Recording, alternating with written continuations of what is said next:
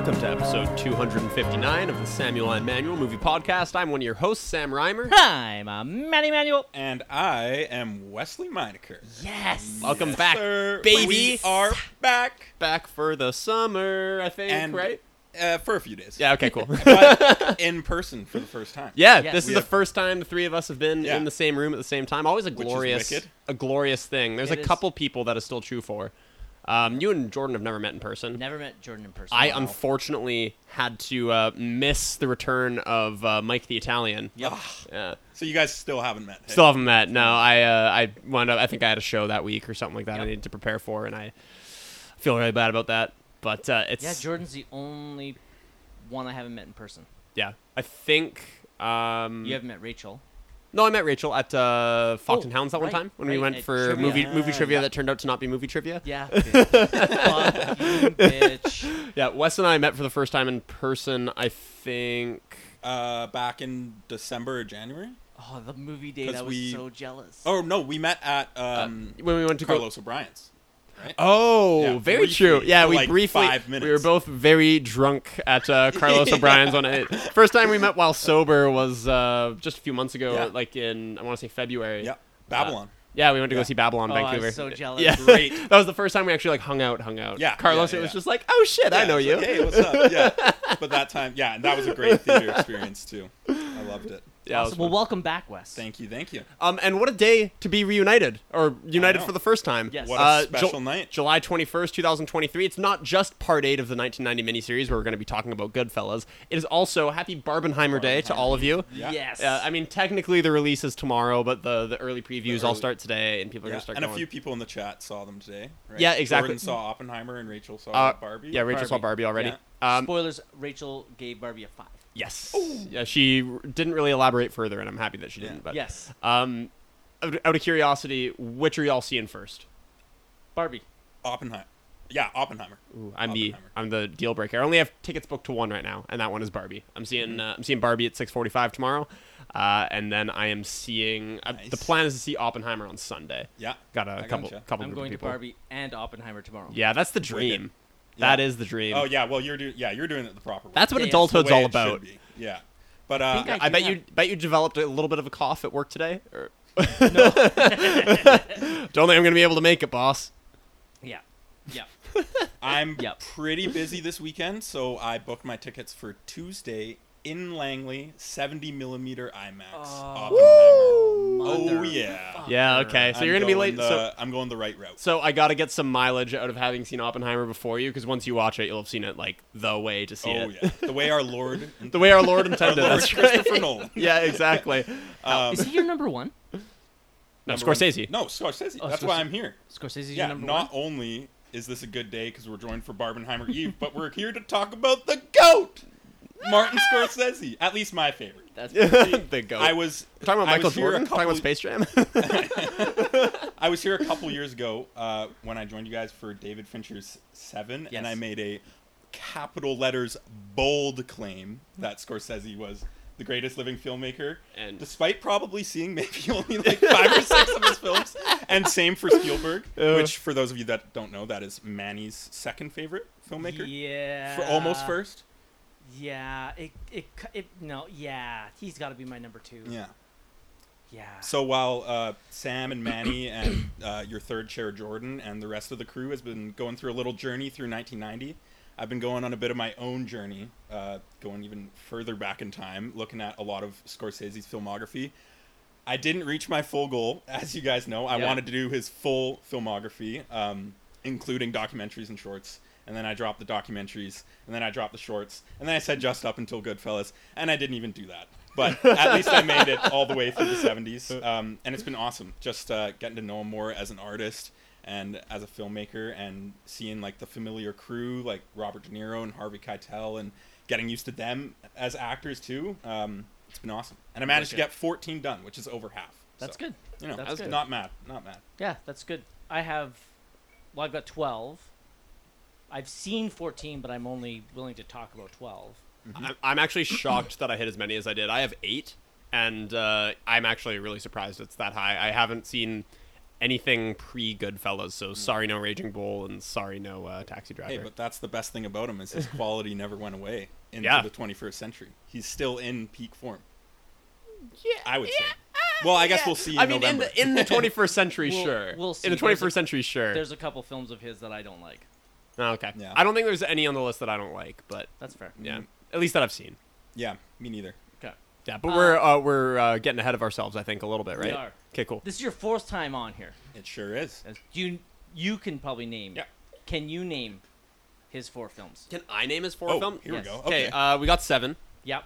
There was one Harry Potter in there. It Which one? was the Order of the Phoenix. Correct. Yes, because Jordan stole my spot for Prisoner of Azkaban. Prisoner of But Azkaban. that's her favorite film ever. So Yeah. got it. I know, and you happily conceded that as well. A gentleman. That's A true it's, gentleman. I think it's my number 5 or number 6. So Yeah. A true gentleman of the True podcast. gentleman. You could have just lied and said it was your number 1 for the sake of picking it, but you I didn't. could've. So. I could've. I feel like I'm gonna need hints probably on the other one. So Well, Scorsese. the other one's tonight. Oh, Yeah. so wait, hold so on. I've been This on is his 3 4th. before. This is my 4th. Oh, okay, did I don't think I named all of them. I said 7. I said Order of the Phoenix. We got Goodfellas You- tonight. you're missing one. And I'm missing one. that Was there you- one that I you wasn't weren't on? here for? Was it Cape Fear? No. No. Oh, okay. Haven't seen Cape Fear. I hint maybe. It was the first movie that we did after you took your break. I was the first one to fill in. Not Thelma and Louise because that was Jordan. Not Cape Fear. I don't think it was. Wow, embarrassing that I can't think of the name of it. '93 movie. Oh, it's a '93 movie. Okay, then I definitely don't know it. I don't know. Spike Lee. Oh, Do the Right Thing? No, Nope. that's '89. Spike Lee. Oh, Malcolm X. Yes. Yes. Yep. A giant of a film. Like Yeah. 3.5 hours, I think. Yeah. Wes, what do you think the average Metascore of your 3 God. films are? Oh God, I haven't even thought about this. Okay, 7 is gonna 95 on Metacritic, I think. Order of the Phoenix, I have no idea. I want to say like high 70s. And Malcolm X, I also have. Okay, I'm gonna go for 77.4.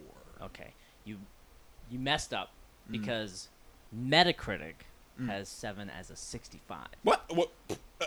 Yeah. Oh, is it maybe Rotten Tomatoes that has 95%? Possibly. Possibly. Yes. Okay, that is a crime. Okay. You went a little high.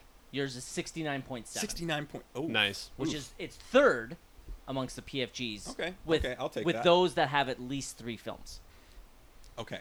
Yeah. Yeah. So at like Adam, Goodfellas is gonna raise you up for sure. Adam, Oh, yeah. and this does not include Goodfellas, by Yeah, the way. yeah, yeah. Okay, so Adam actually has you beat, but he only has 2 movies, so you got to come on at least 3 times. Yeah. I just got to interrupt briefly to say something that's totally not related. I usually have my phone on silent, but I did just get a text from our mutual friend we were talking about before we came on air, Talis, and he says hey. He says, "What's up?" He says his exact words are, "Dude, I fucking love Wes."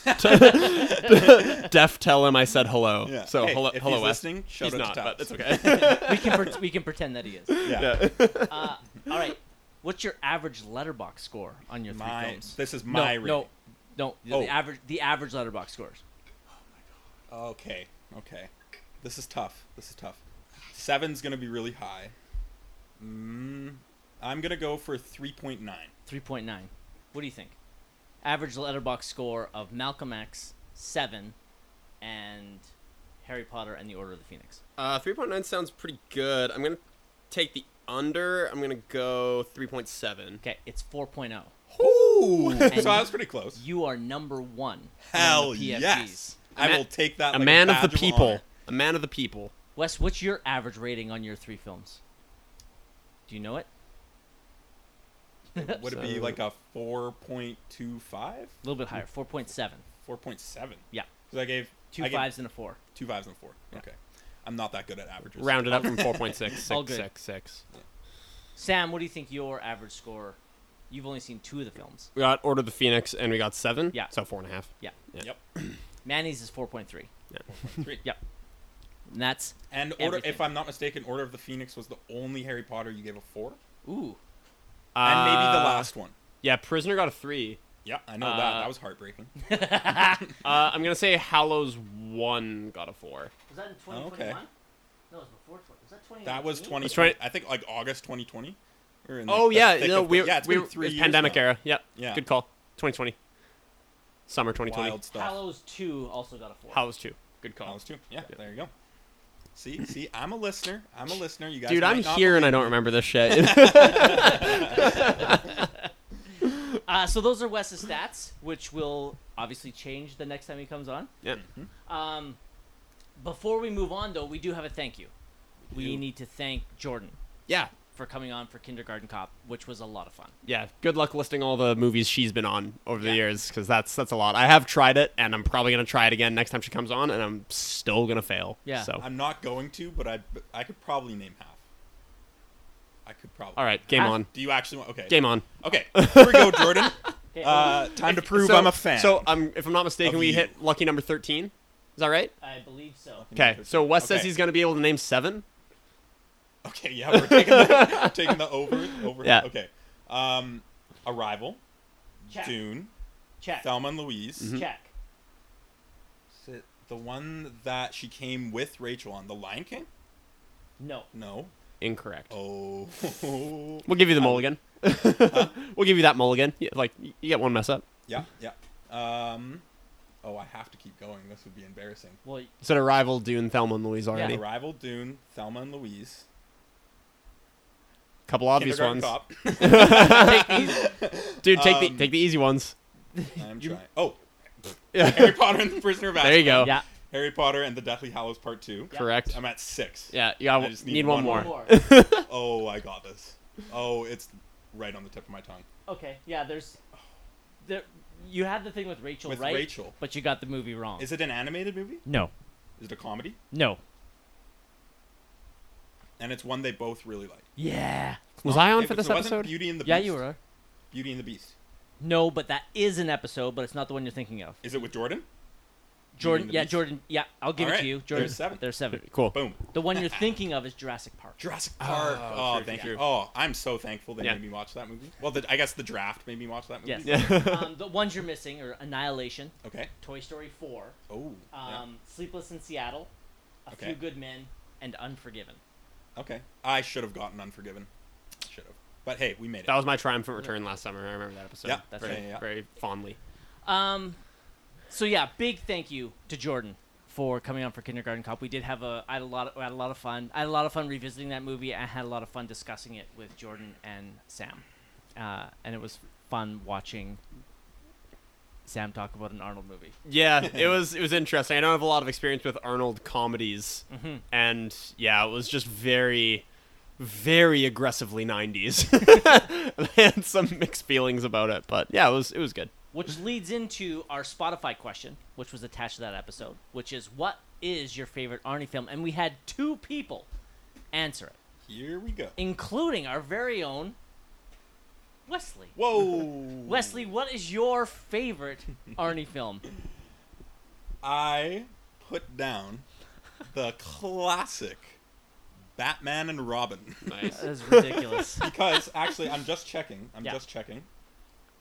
On Letterboxd Yeah. at Arnold Schwarzenegger's Filmography? That is the only Arnold Schwarzenegger movie I have ever seen. That you've What? That Yeah. you've logged? That But that's the only one you've I've ever seen. You've I've never seen like, Terminator. I've never seen Expendables. Holy shit! What else we got? Never seen. Dude, Blade. you should have come on for Terminator 2. Well, I need to watch the first one first. Ah, I know. Oh my So, God. by default, Batman and Robin. okay. Can we my lock it favorite in that the movie. next time we do an Arnie movie on the podcast, you're on? Can For we sure. just lock that in right now? Let's do it. Yeah. That's we not for a can't- while though, eh? There's honestly, there's no good ones coming. Yeah. We have no good ones coming. Are they better than Batman and Robin? Yes. Emphatically, dude, this is shocking to I know, me. right? That's Yeah, shocking. The shitty thing is that there's no good Arnie movies. Like, we did Kindergarten Cop, yeah. Mm-hmm. and I thought he We had did another. Terminator. We've done. Well, we did Terminator, Terminator 2. 2. Yeah. But then going forward in the 90s, the only ones worth doing, we've done. So we've done Terminator 2 and True Lies. Yeah. That's it. Hmm. He doesn't have any other really good ones in the 90s. Yeah, he's kind of in cheesy family comedy mode in the 90s, isn't he? A little bit, and he's also, this is when because I also knew this, but I watched the Arnold documentary on Netflix. Oh, yeah. He's transitioning away from film and going into politics. Right, of course. As Yeah. the governor. Yeah. Yeah. So yeah. Hey, well, we could do an Expendables franchise watch. Nope. I have seen 2 of the Expendables movies, I think, unfortunately. I've seen 1. Did not leave me wanting to go back. Yeah, I couldn't see myself enjoying those at all. If you find yourself at the time, I know you're a busy student and you already got tons of film to watch. Yeah. Highly recommend just Terminator 1 and 2. Yeah. Oh, yeah, that's definitely high on the watch list for Wicked. sure, especially Terminator 2. Wicked. Yeah. Okay. So we had another person write in their answer, and it is from the incomparable Mushhead. Yeah. Her answer, verbatim. Shout out Mushhead. Yeah, verbatim. All the film that he's not in. Ha ha ha! Just kidding. True Lies. Thanks, Mushy. Yeah, True Lies got a 2 from me. Yeah. Got a 2. Wow. From me. Yeah. Yeah. Feeling Okay. great. Didn't age well. It didn't age well for me either. I'll fully admit, went in expecting to at least give it a 4, Yeah. and it got a 3. Yeah. Okay. So, and the last time you watched it, you think you would have given it a 4? Like back in the day? 100%. Yeah. Yeah. It's There's a handful of really good scenes in it, and then there's a handful of just like really uncomfortably weird scenes. yes. And what's your distinction again between a 2 and a 3? Good. 3's a good movie with flaws, and a 2 is a bad movie with moments. With good scenes. Yeah. Like True Yeah. Lies. Yeah. Yeah, True Lies definitely in that category. So, as per tradition now, we will also answer our own question. Sam, what is your favorite Arnold movie? It's not even close. Who could hate Mr. Freeze for Batman and Robin? No, it's it's obviously Terminator 2. Yeah. It's like frankly not close. Even second place probably would be Terminator, but it's like Terminator 2 up here and Terminator 1 down here. And I'm sorry for the listeners of the podcast who can't see that hand gesture, but Yes. you can probably imply what I'm doing. When I was writing my answer, I kind of had an idea of what it was right away. And then when I decided to I'm like, I should double check his filmography. Because I thought it was going to be between kind of 2 films. I also went with Terminator 2. The other ones that were in contention is Predator, the first one. And the movie that kind of really launched him into becoming an actor, into a star, and that's the first Conan movie. First which? Conan. Okay. I absolutely love that movie. I know, like, I watched it again recently, like within the last year, and I don't know if it's one that I could recommend, because if you didn't grow up with it, you might find it kind of quaint or not quite there. But I think that's my own reservations in that, as you know, I take recommendations seriously. Oh, yeah. And if I recommend somebody to watch something and they don't like it, I genuinely feel bad. So if someone's looking to watch an Arnold movie, I'm just gonna go. I'm like, you go the Terminator films or you watch Predator. Those are my go-tos. You will have a fucking great time. The Terminator films, so past 2. Yeah, the first 2. Yeah. Just the first 2. Just the first 2. James Cameron doesn't direct any of the other No, ones, I think right? does he produce? Produce in the sense that he allows his name to be a part of it, so he can get some money. Yeah, totally. Yeah, But as yeah, far as the I'm- first 2 are really, they're definitely the only great ones and probably the only 2 worth watching. Yes, they are. The other ones are almost.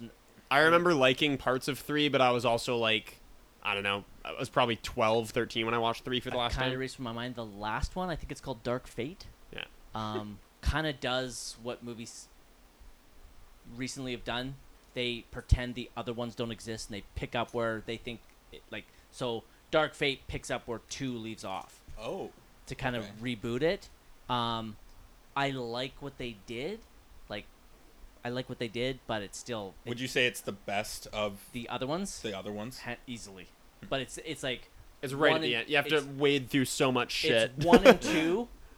Again, hand gestures on an audio podcast, but this is for Weston. It's 1 and 2, 3, Yeah. the rest. Ah. Yeah, like I honestly don't bother unless you're a completionist. Like, Okay. don't bother Yep. at all. But yeah, so it's T2 for me as well. Awesome. Yeah, it'd be very. But yeah, I've always loved Conan. The second Conan movie is not good, like at all. But the first one I really enjoy. Has a villain I think you'd like. It's James Earl Jones Ooh, as the villain. Nice. Very nice. It's a live action movie, right? Yep. Nice. I And love seeing James Earl Jones in a live action. You Did like you him watch? in this? Did you watch Field of Dreams, perchance? I perchance did, and I perchance was not the biggest fan. Oh Personally. no! Yeah, I gave it a 3 out of 5. I think I remember that actually. it just oh had- yeah, because it was in our draft, right? Yeah, and it was like last place. To be fair, it was, you have those film watching experience when you have a long day, you're a bit tired, and it affects the experience a little bit. But also at the same time, just like the amount of 80s cheese poured into that movie. Sure, it's good for the heart, but It's personally, funny I wasn't like a that fan. sometimes it works and doesn't work, right? Like Kindergarten Cop is a great example of a movie that just has it's 1990 on the dot. Right. So probably just like made in the 80s. just like just maximum cheese factor, and for me, it like bothered me a little bit sometimes. But Field of Dreams, just like pour that cheese down my throat, baby. Yeah. Like, give me more queso. That's I loved it. yeah. 100%. Yeah, I get it. Okay, since we have a guest and we actually have something planned at the end of the episode as well, we decided to scrap what we've been watching, and we're going to get right into our review of Goodfellas. It was released September 21st, 1990, directed by Martin Scorsese, written by Nicholas Pileggi and Martin Scorsese, starring Robert De Niro, Joe Pesci, and Ray Liotta. Has a Metascore of 92. That's going to help you out there, Wes. And a Letterboxd score of 4.5. That's going to help out you there, Wes. Yes. It is in the IMDb top 250. Anyone want to take a guess on where it ranks? IMDb top 250. Yeah. I am gonna go 45. 45. I'm going to go 10. 18. Ooh, nice. Yep. Good job. It's also in the AFI top 100. Oh, wow. Where's it going? I guess I gotta up it a little bit. I'm gonna go 20. I'm still going to guess 10. Okay, it's 92. Oh, okay. And on the brand new Sight and Sound top 250, it made the list where? 10. I want to say like 225. No, 63. Oh my god, it's all over the place. So this movie is widely regarded as a Are we classic. done with the stats? No. Okay, keep going. When we're done, let me know. Okay. It won 1 Oscar for Best Supporting Actor for Joe Pesci. It had 6 nominations that year, including Best Picture, Best Director, Best Film Editing, Best Adapted Screenplay, Best Supporting Actress for Lorraine Bracco, and the win for Joe Pesci. It had a budget. Should have won more.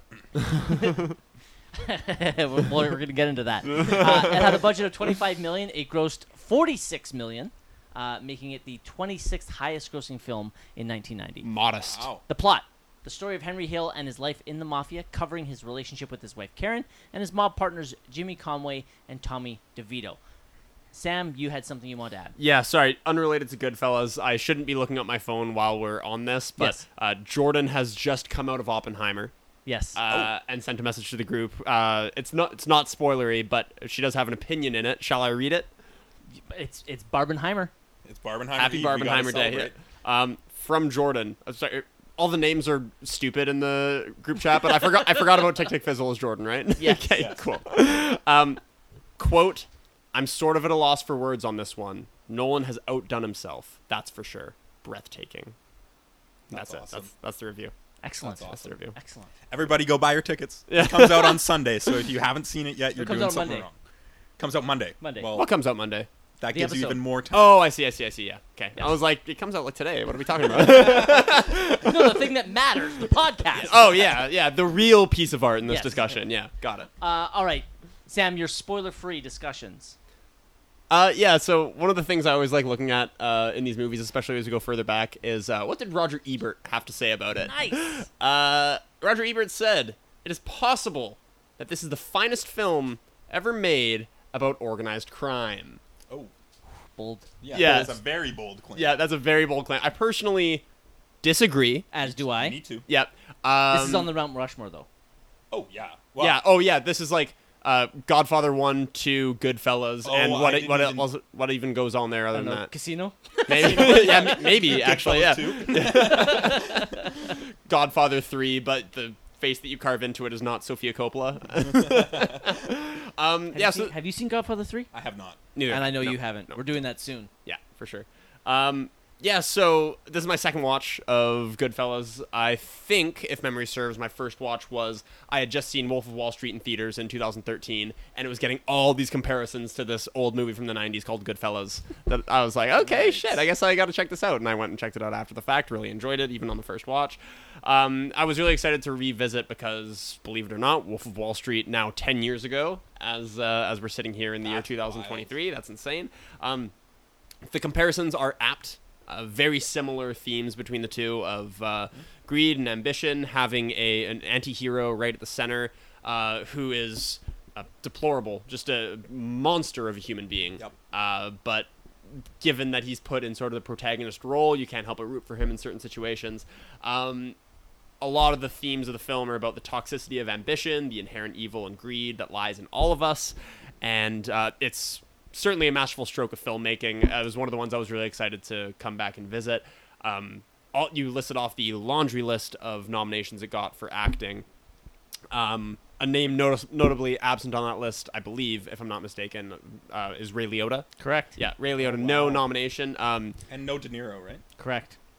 Highway robbery. Just tragedies. We'll talk about that when we get to 1990, I guess, as to who we could have booted off, but I'd be shocked if we get to the end of this year and I find 5 performances I like better than Ray Liotta in a lead performance. I just don't think that's going to happen. But yeah, between the acting and the screenplay, which is so excellent, we're going to probably talk about a lot of the filmmaking aspects of it. Wes, if I can steal the thing you told us before we came on air, you said that Scorsese edited this, or he wanted it to be edited like a trailer. Yeah, you can't really take a breath. One long trailer. Yeah, like we all were trying to pick our favorite scenes before, and I can tell you that all the scenes that I have, most of them are like 30 to 45 seconds long. It is breakneck speed for 2.5 hours. Totally. It's like you did a big rail of coke and then hit play. Totally. Basically what it is. So, an insanely well-paced movie, an insanely well-made movie, insanely well-acted movie. I was really excited to come back to this one. It did not disappoint. Yeah. Awesome. Wes. All right. Well, Goodfellas is one of those movies that I probably watched way too young. Did you also watch it in 2013? Something like that. That would make you like, what, 13 years old? Or 11, 12? Yeah. A lot of... Such a baby. A lot of the... I'll get into it, but a lot of movies I watched that I shouldn't have been watching, I watched before I got into high school. Because I think, as I've mentioned on the group chat, my dad is a massive movie fan, and it's really affected how I've grown up watching movies. Shout out to my dad, Chris. Chris. What's up, Chris? He should participate in the Chris draft that we're gonna do. Yes, totally would. But yeah, I grew up watching great yet slightly inappropriate for my age movies. You know, childhood classics like The Godfather 1 and 2, Saving Private Ryan, Apocalypse Now, The Wolf of Wall Street, Paranormal Activity, The Blair Witch Project, you know, films of that nature. Paranormal Activity finding its way onto that list. My goodness. So with that being said, I've always considered this film one of my all-time favorite films, despite not watching it in forever, probably since I was 11 or 12. Whoa. And I was so stoked to revisit it because it's been years, and I've seen it. And watching it now, there's surprisingly a lot of stuff that I didn't remember. And we'll get more into that in the spoiler section, but like certain character deaths, certain scenes, the ending, I couldn't remember how the movie ended, how the story gets told and how it unfolds and some of the narration. And I'll get more into the specifics of that, but I like completely forgot about it. But regardless, I think I had just a good time watching it now as I did back then. The performances are amazing, like Sam said, and this contains just some classic Scorsese elements while also some of the first stepping stones for Scorsese tropes that he would become known for. So, like, you got brutal depictions of violence, you got amazing mobster stories, decade-sprawling stories, and references to films from the old Hollywood studio system, and a bunch of stuff like that. And just all the stuff that I love about Scorsese is on full display here. So yeah, that's about it. I was super stoked to revisit this one. Perfect. I did not see this movie in 1990. I probably didn't see it till probably 93, maybe even 94. and I have no idea why I wouldn't have seen it for so long, but Well, you just weren't really attuned to, you weren't really a film, capital F film nerd at that point in your life, right? Yeah. Yeah. Till- It was well, 92. 92 with Last of the Mohicans is what sparked it, and then 94 Pulp Fiction is what broke it wide open. Right. Yeah, and I remember watching it and really enjoying it. And then as I've continued to watch it immeasurable times since then, my appreciation for this film has just grown exponentially. Mm-hmm. And I was super excited for us to get to 1990 to watch this. Now, do I want to discuss this now? Sure. A lot of people, one of the things I'm most excited about for 1990 is that a lot of people look at 1990 as one of the Oscar travesties as to Goodfellas not winning over Right. Dances with Wolves. You love Dances with Wolves. I do love Dances with Wolves, and I'm very excited to get to the year in review. Now, I haven't watched Dances with Wolves in about 15 years. Are you guys doing an episode? Oh, yeah. Big time. Yes. Best Picture winner this year. In my mind, I won't get into it here. I know why it won in 1990, and I'll break that down when we get to Dances with Wolves and when we get to the year in review. Okay. So I am right on the fence on both, and I'm already sweating for our year in review when I have to decide, and I have to make the decision on what should have won back then and what should have won now. So Totally. I'm already sweating what I have to, because I have to make a decision, but I'm very excited to do so. That being said, there's no denying what this film means in regards to everything. It is widely considered one of the greatest films ever made. As all the accolades we've already talked about, it makes every best of list. It makes, Yep. like we've seen, it's on the IMDb Top 50. That is voted on by fans of movies. It's on the AFI. That's voted on by members of the American Film Institute. It's on the Sight and Sound, which is everybody, right? That's critics, directors, producers, Yep. actors, and Actors. everybody. Siskel and Ebert named it their top movie of 1990. Wow, a weird instance where they agree. Yes. And then I'm sure if you look for the top 10 movies of the 90s, Goodfellas has got to be on that list. Mm-hmm. I can't wait for us to make that list. Oh, that's going to be so much fun.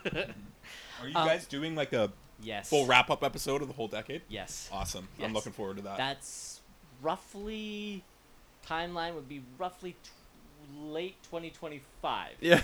Would be a good estimation on when that should occur. Yep. Looking ahead, Nice. Mm-hmm. if we're still doing this. Coming quicker Hope than so. we think. I think we will. I think we will. Even though I'm getting to be a busy guy, I have no intention of cutting the cord. Nope. But yeah, so I've basically, I like to say that I've grown up with this film, but I'm thinking now, I'm like, I probably saw it when I was in my late teens. So I guess Yeah. that's still growing up, right? Yeah. Yeah. We're Yeah. still all grown up. True. So yeah, I've had this movie in my life for a long time, and I can heap nothing but praise on it. There's not much about this movie that I don't like. There's one minor complaint, but even then, it's not even that big. But why don't we get into the discussion of this film, because all of us have a lot to say about a movie this good. Let's do it. As per tradition, our guest can take us into Oh, spoilers. wonderful, wonderful. Well, for anyone listening out there, this movie is now 33 years old. Indeed, it is. So you've had plenty of time to watch this, and if you haven't watched it yet, make sure you pause this episode, go watch it, come back, because we are about to get into spoilers. Spoiler warning, 3, 2, 1, go fuck yourself. Love it. Quality execution. That was perfection. Sam, why don't you start us off with your first notable scene? Yeah. So why not just start with the meat? Why not start with I think the scene that everybody thinks about when they think about Goodfellas. How am I funny? Oh, fuck yeah. How am I funny? The Bamboo Lounge. Yeah, the Bamboo Lounge. Joe Pesci. I'm sorry, you will have to remind me. One or was nominated? One? Yeah, Manny's One. giving me the thumbs up for one. Yeah. this scene is definitely the for your consideration scene. This is where he wins it. Like, I always forget when I watch this movie how quick into it is. I was surprised. I was already familiar with this scene before I had seen it for the first time. And I remember being surprised then, and I was re-surprised now. I'm like, holy shit, this is like right at the beginning of the movie. It's crazy. I think one of the reasons this scene works so well is because we have already seen kind of, I guess you'd call it a flash forward to Tommy stabbing the body in the trunk of the car in a fit of rage. Yep. Yeah. We've already seen that, so we already know he's a hothead. He's not afraid to kill. So us having seen that is the sole reason that him stopping laughing and becoming seemingly aggressive and seemingly pissed off, that's the reason that works. And when everybody stops laughing around him, it's because everybody around him knows, like, this dude's a loose fucking cannon. He's liable to shoot any one of us right now. And I honestly think that if Ray Liotta's character hadn't cut in and be like, hey, stop fucking with me, like, I think that scene could have escalated, that bad path, you know? Like, I wouldn't be surprised if deep down there somewhere he wasn't actually joking, but he was trying to break Ray Liotta's character in a sense. Yeah, I think again, we talked about this maybe when we did the In Memoriam Emporium episode. We talked about all the actors who passed in 2022, and we talked about this scene when we talked about how Ray Liotta was stumped for an Oscar there. It is, yes, Joe Pesci's scene, but Ray Liotta's reactions where he's kind of shifty-eyed and he's not totally sure. He's been friends with this guy for life, and he's not totally sure if he's kidding. He's quite visibly taken aback and quite visibly scared because he knows what Tommy is capable of. Yep. So his reaction, Tommy's insane monologue. No, tell me, how am I funny? What, am I a clown? Do I amuse you? Is that what this is? Like, very funny. Like, it is a funny scene, but also like waiting on bated breath. And it's so funny that this scene has become so famous when it's pretty much inconsequential. It's purely a character moment. It's purely a character moment. It's basically just showing that this character is the king of busting balls. Yeah, throughout the whole movie, definitely, and capable of some truly evil stuff. So yeah, there's many. I'll let you guys jump in, but there's a reason it's one of the most. It's the most famous scene of this movie. Yep, for sure, 100%. Wes? Yeah. Well, yeah, like you said, his line delivery is just perfect. And I don't think there's really a better word that you can use to describe his character than hot-headedness. Yep. Yeah, He's just straight up a hot-headed character that you don't know how he's going to react. You don't know how his character is going to take a certain scene. He can just direct it completely the opposite way. And like I said, I feel like this could have gone so many ways depending on how Ray Liotta's character reacted. And I also just love, like, directly after this, I can't remember if it's a server or like some patrons of the bar. No, it's the bar owner comes over. The bar owner, and he like throws the stool at him. Yep. And you can tell that he had that pent up anger in him, and he just needed to release it somehow, but realized that he can't really release it on Ray Liotta's character because he'll know how to handle him.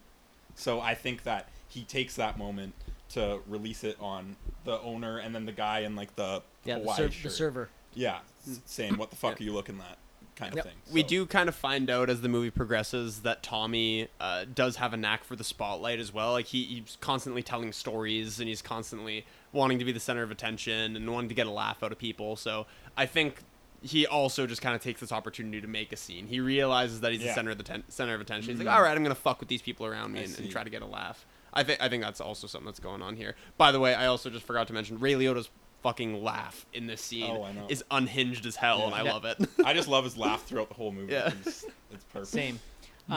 This was one of my picks, obviously, as well. I love the scene. As always, when I'm watching the movie for the podcast, I'm trying to find things or critique things. Sadly, I don't get to watch. I'm trying not to watch the movie for enjoyment, trying to find stuff to talk about. And it was actually the first time I noticed this, and he does it a couple other times. But as the tension starts to build, Scorsese drops all the sound. There's no background noise. There's no music. There's nothing. That's why it feels so awkward. Mm-hmm. Like, you see dozens of people in the background, and you hear them all when the scene starts. And as the tension starts to build, he drops all the sound, so it's just Tommy and it's just Henry. Oh, that's interesting. talking. Yeah, you can And hear a pin drop in that scene. It's obviously a sound design choice, but Yep. do you think it's also meant to signify that everyone in the bar is staring at them Yep. and looking at the scene? Yep. Like, they've all just shut Yeah. up. Well, Yep. at this point in the film, it's also established that people in this town know who these two are. Like, these two are kind of pseudo-celebrities in a way. So, yeah, I think the fact that the two of them might be getting into an argument would be, it would be notable. Yep. For sure. Yeah, that's all I want to talk about. Joe Pesci is absolutely incredible. For your consideration, this is the clip they showed at the Oscars. Yeah, I bet. And again, I agree 100%. We'll get into performance review. Ray Liotta is completely, throughout this film, completely underrated. And I think it's because he's working with such incredible actors. We kind of took him for granted. And now looking back, I think this is an overlooked performance from Ray Liotta. I think he's absolutely wonderful in the entire film. Yeah, I just want to say briefly, it is kind of also famous for being an improvised scene in a way. I think that's kind of falsely reported, as it isn't. It's true. It's true. So, but in what way is it improvised? It's improvised in that Marty Scorsese, Joe Pesci, and Ray Liotta knew what they were doing. Nobody else did. Oh, okay. Oh. Okay. So Every other, like, all the extras' reactions. all the weren't extras playing. and all of the other actors, the only two people were Pesci and Liotta. They knew that they were going to do this. And so when you watch it again, which is one of the things I got to do this time, is looking at the other gangsters, and you can see they're kind of shifting as you would in real life, because it's starting to get awkward, and they're like, they know they haven't heard cut from Scorsese, so they got to stay in character, but they don't know what to do, and it's getting awkward, and it plays perfectly. Right. Yeah. That's amazing. So is it improvised? Yes. It's also kind of a surprise scene to kind of throw some tension into the scene and the people, the other actors in there. Because I know that improvisation played a role in the actual writing of the script. Like when they were running a few of these scenes in pre-production, Scorsese was taking notes on, like, he was taking transcriptions of those conversations and sort of recreating them. So I wasn't sure if this was maybe falsely reported as improvised when it maybe was born of improvisation earlier, but then added into the script. I don't really know how that worked. But, I get that. Yeah. Yep. Okay. Wes. Oh, yes, sir. Well, I also just wanted to mention one thing. Right before this, is it also the same scene where they introduce all the mobsters for the first time? Okay. I just wanted to bring that up, and it happens a few times throughout the movie, but just like all the long shots in all of the bars when they introduce people, the camera movement throughout this. back when oneers were oneers, you know? Yeah. Back when long takes were actually long takes, you know? And also, I'm also going to bring this up more in the when we talk about the technical elements of the film, but you guys know that I think you know at least, that I'm a big fan of looking out for color coding and what the color is trying to say throughout the movie. And lots of red in here. the use of red in this movie is so perfect. And in this, it's all, I can't remember what the proper term for it is, but it's all like lighting that actually comes from the set, because it's all the reds come from the lamps. Yeah. And throughout that scene when they're introducing the Do you monster- also use diegetic lighting? Yeah. I don't know if that's also it, but it might be. It Diegetic might is- be. I doubt that's right. No, was making a diegetic's joke. used for sound. Yeah. right. Yeah. Yeah. For lighting, it's something else. But yeah, whatever the sound synonym is of that. Yeah. I know exactly what you're, Pardon? but I know exactly what you're talking about. Is it like, I've heard practical lighting used? Practical lighting, but no, there's specific, like, a term used for like on-set they're light, they're like a lit by neon sign. yeah, they're or lit like, by candles in this scene. exactly. But I just can't think of the word. Yeah. Anyway. Yeah, It's gonna that's all bother I me. wanted. I know exactly what you're talking about, but Awesome. Yeah. Okay, that's the Bamboo Lounge. All right. Your pick, Wes. Okay, well, I am going to bring us back a little bit. Not quite the opening scene, because I feel like we could tie that more to a scene that happens in the middle. Yep, yep. But I just wanted to talk about Henry's backstory with his family and him getting his first job and getting involved with the mob. Obviously, this isn't a scene, but as we mentioned before, we were having or at least I had a tough time just picking individual scenes. So the ones I picked are more so sequences than they are scenes. They're a collection of a couple scenes that make up a big sequence. But yeah, I chose his backstory because here we get to see how Henry was introduced to the mobster lifestyle, how his character, you just instantly get the sense of how he romanticizes it, and how attached he is to that lifestyle. In one line, he equates being a gangster to being the president of the United States. And this just shows you exactly where his values lie. Or no, he says it's better than being president of the United States. He doesn't even equate it. And there's a line in here, to be it meant being somebody. So kind of similar to other Scorsese works. I'm thinking more like Taxi Driver and Raging Bull. It just seems like when the characters don't have anything better to do, they resort to violence. Yep. And that is a huge crux of the character and the numerous characters in this movie, but especially Henry's. And we also get to see him get some beatings from his father. So clearly Henry was exposed to violence from a very young age. And the very next scene after the beating is when they beat up a mailman with the mob. So I believe a lot of the blame can be placed on his environment and the surroundings that he grew up in. You know, being surrounded by mobsters, looking up to these guys as heroes, and being surrounded by an abusive dad, which probably desensitized him to violence that was surrounding him. And there's another quick scene during Henry's story within like the opening 10 minutes when he's like smashing the car windows and then takes the jug and pours all the oil in and lights it. And the camera follows an awesome like 360 rule here that keeps the viewer situated the whole time. So it like the first time as he's smashing the windows, I don't think it cuts. I believe it just follows him around in a 360 pan around the cars. And then after that, as he's gets the jug of oil and starts pouring it in, every time he goes to a new car, it cuts. And it's not quite the same, but it's a bit similar to how Wes Anderson does his cinematography. He uses this 360 rule that always keeps the viewer situated. So the camera will be facing forward and then just a 90-degree turn, and then 90-degree turn, and then 90-degree turn, and then 90-degree turn. And he does it again when he goes to pour the jugs in. And I don't know if you guys picked up on that, but I love when directors... Scorsese and Wes Anderson are about as different very far filmmakers away, as I could possibly come up with. Techniques, that camera technique specifically, I noticed. He uses it in Grand Budapest Hotel quite a bit. Yeah. But yeah, I just love when directors know how to keep the viewers situated in the location that we're in. And I also love the fucking freeze frame as he's running away. The explosion. That is special effects, right? No, that's editing. That's editing, the explosion? Oh, the explosion itself is special effects. Yeah. The freeze frame would be editing. editing. But yeah, I'm assuming it would be practical, right? Oh, yeah, it's practical. yeah. For sure. So they actually had to blow that huge parking lot up. By the way, love. I'm sorry. I've kind of half been listening because I've been trying to find the terminology, the lighting terminology. I haven't been able to find anything other than practical lighting.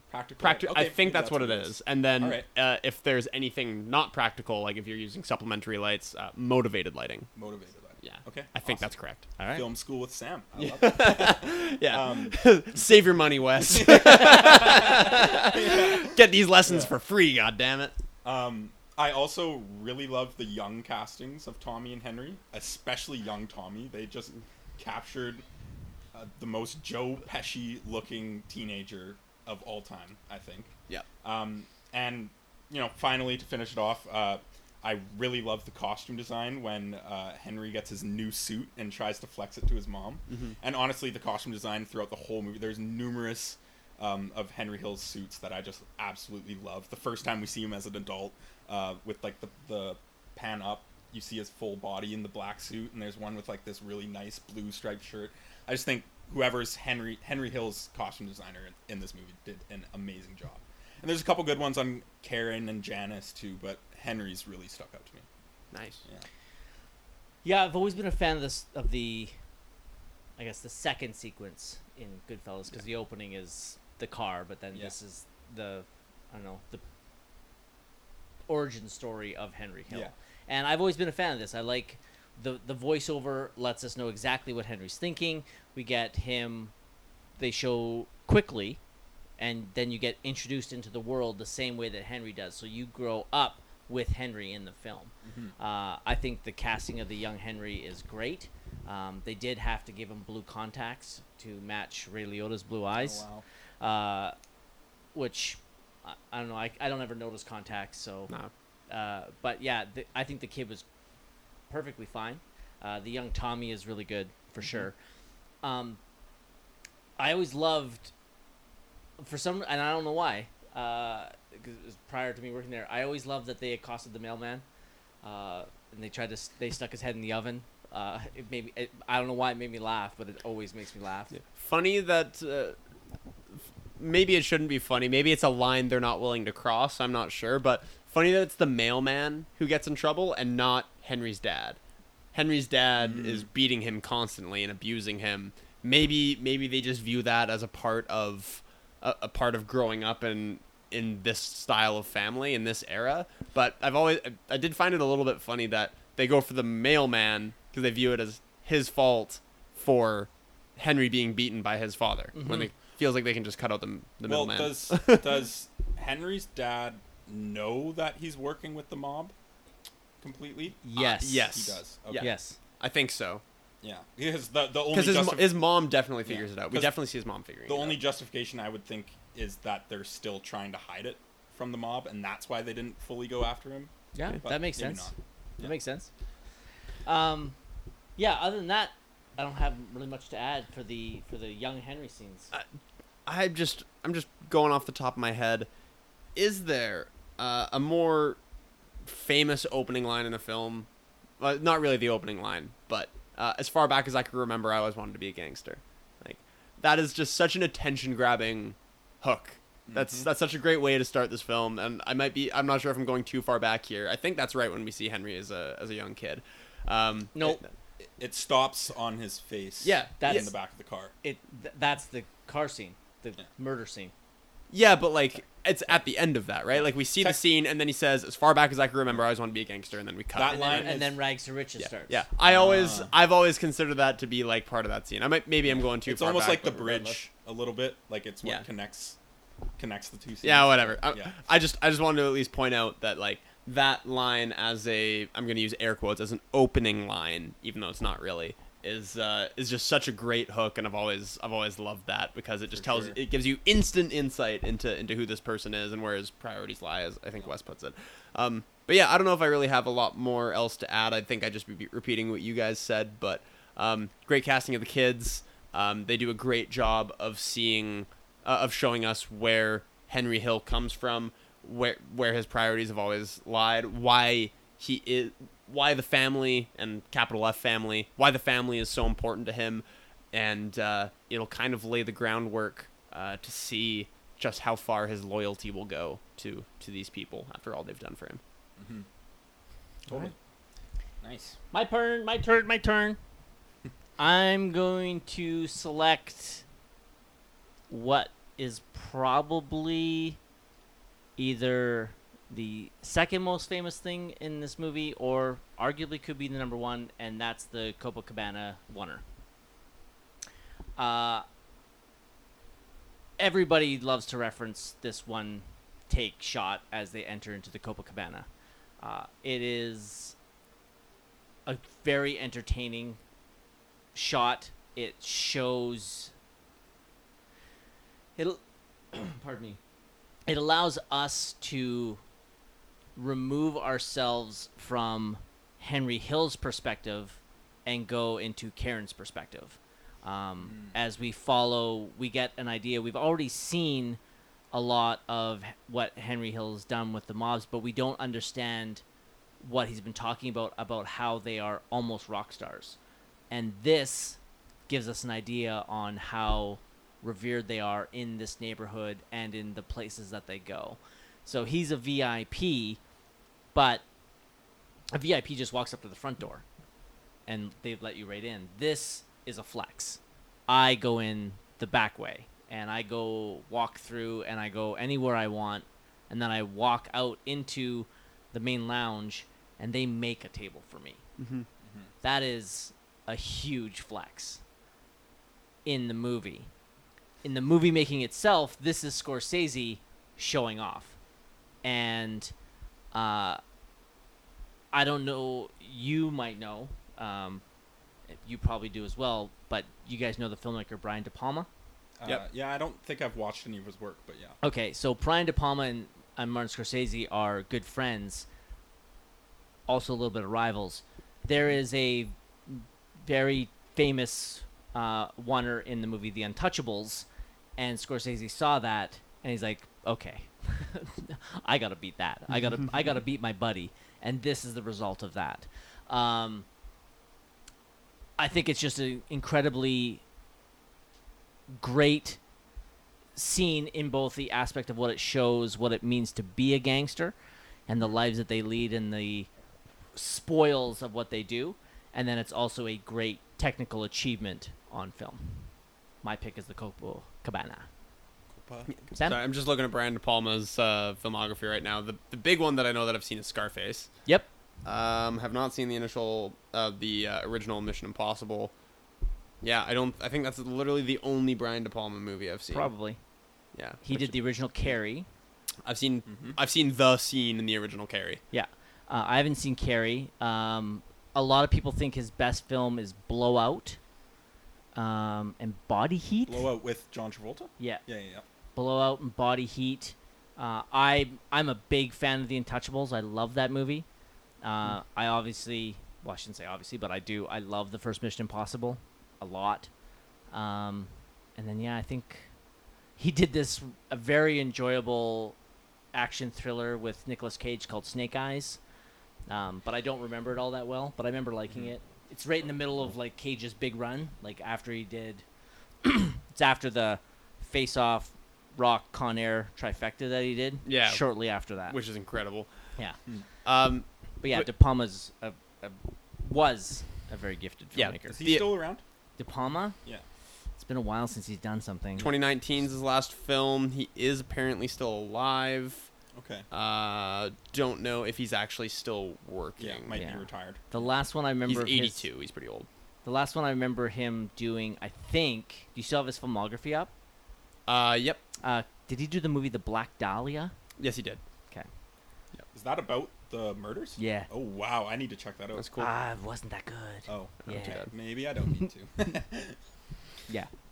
Anyway, as far as I know, we get a little off there talking about Brian De Palma, but as far as the Copacabana is concerned, I love me a good oneer, and I love me I don't know, maybe I'm not getting tired of them. That would be the wrong characterization of it, but every time I see one now, I like it a little bit less than the one before it. That's fair. Yeah, I think they're getting a little too easy.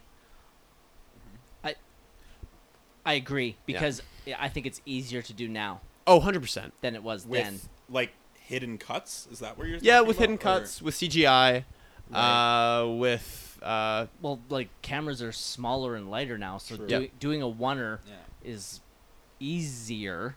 I'm not saying, I do not want to take away from the skill and artistry that it takes to do it. The No. staging and the blocking Yes. and all that. Yeah. Yeah. I think what really, in a way, elevated the oneer and also killed the oneer is Kingsman. The church scene.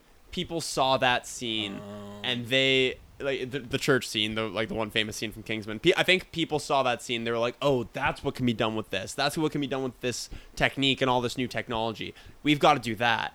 And then I feel like I've seen that scene 100 times since then. I 100% agree. Yeah. There's Yes. a lot of them in John Wick, I believe. I haven't seen any of those movies. I but- just finished the Yeah. 3 that are available. Yeah. And a lot of those are good. Like, there was one in the latest Guardians movie, which is, I think, a Yeah. blatant rip-off of the church scene, which was also pretty good, but I liked it a Is little that bit. the one with the Beastie Boys needle Yeah, drop? yeah, yeah, for sure. A great scene, but I think I liked it a little bit less than the church scene, and I'm gonna like the next one a little bit less than that. And I think we're going to reach a point of saturation with these sorts of scenes. So it's almost like it's straying more into action scenes. Yeah, Rather than yeah, definitely more into action scenes. You're not going to see a lot of these flashy, like this Copacabana scene. You're not going to Yeah. see a lot of these anymore because they're just too easy, I think. yeah. God damn it. We saw a great oneer a couple years ago. Did we? Look it up. Yep, let me look it up. Okay, really cool. quickly. I also just want to at least say I don't say this to disparage movies like 1917 and Birdman, which rely very heavily on the oneer. Because those movies I think are exceptional from a cinematography. 1917 would be classified as a tour. Yes. One movie. Just one. Nice. Very cool. Yeah. Basically a two-shot movie. If I'm not mistaken, this Copacabana scene, is this the first narration that we get from Karen?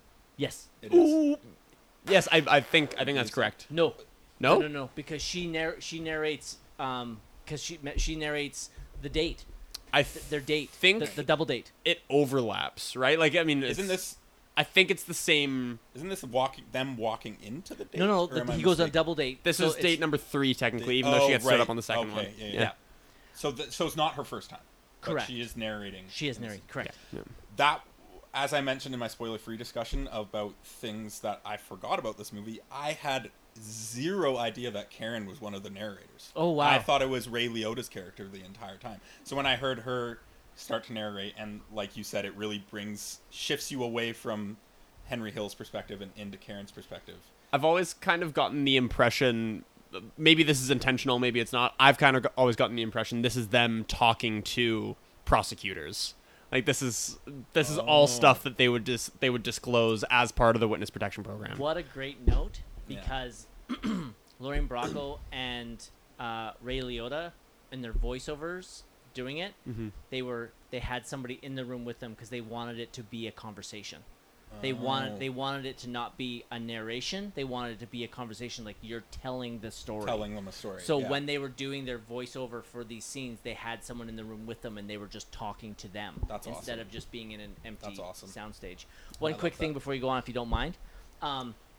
Pieces of a Woman. That's the one. Yeah. I'm talking about. Oh, great one. And not a flashy action scene. Yeah. There is stuff that happens in it for sure. But yeah, Pieces of a Woman. That's a great get. Yeah, I love that. The most. God, I don't want to just sit here and list off oneers because most of them are going to be Spielberg anyway. But but a non-Spielberg great one that we talked about on the podcast a long time ago. Atonement. Atonement is one of the it's like a That's on the Dunkirk beach. Yeah, it's like a pretty good so-so movie, I think. Like, as far as Oscar films go, it was, like, kind of mid. I think same year as The Departed, I want to say. No, wasn't that the same year as, like, Michael Clayton and There Will Be Blood? Yeah. It was, like, of those, the worst, but still, like, very good. 2007. Yeah. Was Atonement. Yeah. Young Saoirse Ronan. But that one around the Dunkirk beach is, like, one of the great one-take shots in, like, all of cinema. It's phenomenal. Yeah. That's awesome. Phenomenal. Okay, sorry to cut you off. Lester, No, please. honestly, I didn't have a lot to add about this scene. Obviously, the technical stuff, you guys have already mentioned a lot of it. Yeah. But the main part I wanted to bring up was just Karen's narration and how that totally threw me for a loop. That's fair. And personally to me, and I guess we'll get more into this in the performance review, but personally I think she has the most like succinct and clear character arc in the movie. And I'm just going to say outright, personally, my favorite performance, my favorite character of the movie. Is Karen? Sure. Yeah, definitely. Wow. That's actually pretty shocking, but I really loved her in this. That's a great. lot. I mean, because I totally forgot about the performance, so it was the one watching it this time that took me off guard the most. it is kind of like she's playing two different characters. I mean, it's pretty wild how far her character falls into this world, just from being a young, innocent Jewish girl. She basically goes from blissful ignorance, not really knowing what's going on, to willfully like batting an eye, and like she knows what's going on but isn't going to confront him, to just fully being indulged into this lifestyle. And I just love seeing her take the crash with Henry, obviously. Interesting. That's a wild take. I love it. The hot takes. It's what we But live for. We'll talk about more of it in the performance review, Excellent. for sure. Sam, your pick. The next one I have chronologically, I believe, is Dinner at Tommy's Mom's. Okay, awesome. Okay, that's part of the Billy Bats Yeah. whole story. I have Billy Bats. I have the Billy Bats scene. Okay.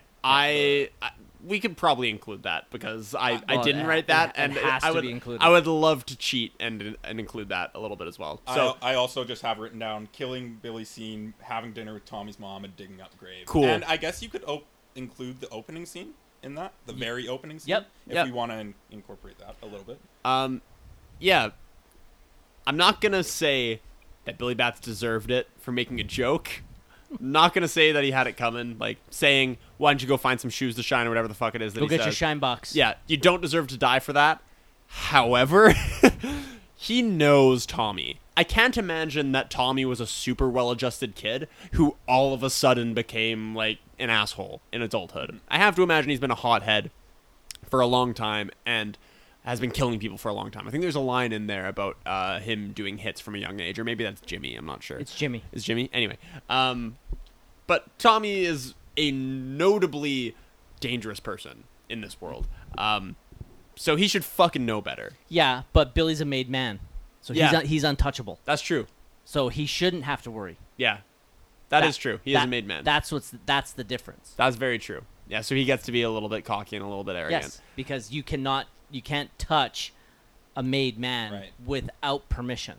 And that's why we're in spoilers. That's why Tommy dies. Yeah, it's the downfall at the end of the day. So yeah, this is very intense, and Tommy whispering to him, keep him here before he leaves.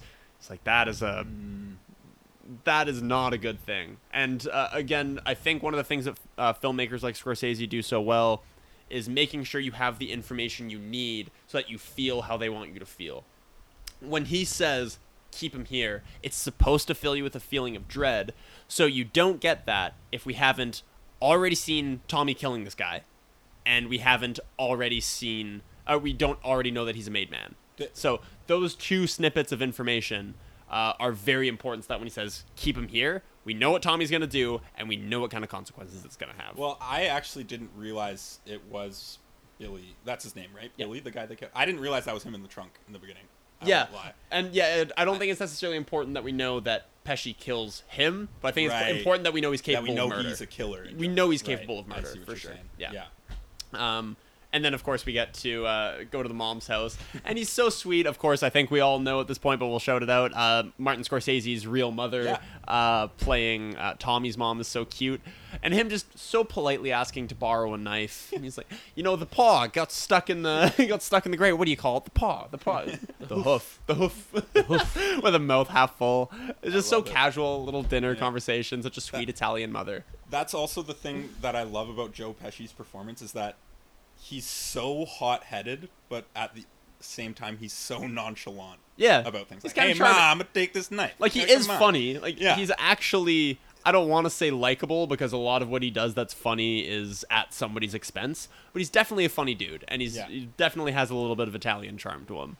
But, he's also just a murdering psychopath, unfortunately. So yeah, this whole segment of the Billy murder and disposal of the body, another obvious, I think, highlight of the film. Yeah. Go ahead, Wes. Your thoughts on that scene or sequence, whatever the 3 or 4 scenes all strung together. We're gonna lump it into it, all of them together. Well, I honestly think the scene could be just like the way that the scene is set up. It's just like a textbook example of how to perfectly set up a scene, just like with the exterior establishing shot and then the pan over establishing the interior and then establishing your characters, and just like all the set decorations with the balloons. Like, you don't need dialogue to let you know where you are, which I think is what a good set designer is there for. And yeah, like you said, it's just a perfect scene that shows off his hot-headedness, but then his volatility. Yeah, and then when he that's a great word, gets to the mother's house, you kind of see his, I like to put it as like his nonchalant side. I do wish this was a video podcast, because that sly wink Manny gave me when he said volatile, I was not gonna lie, it was kind of sexy. That was great.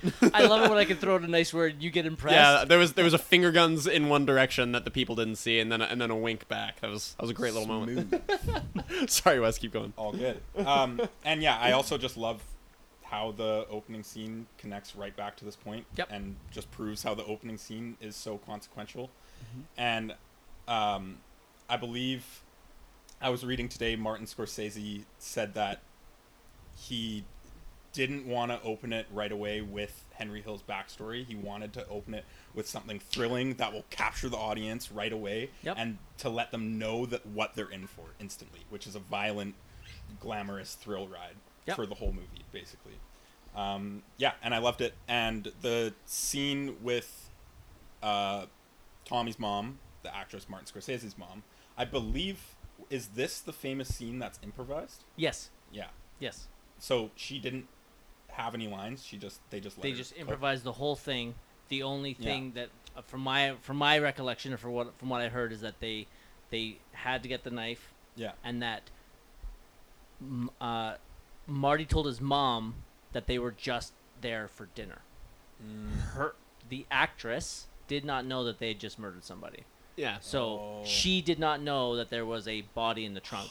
She so literally perfect. thought that the boys were just here for the scene to have dinner. So clearly, Scorsese is just a master of withholding information from his actors to get the proper reactions. Yep. Which I love.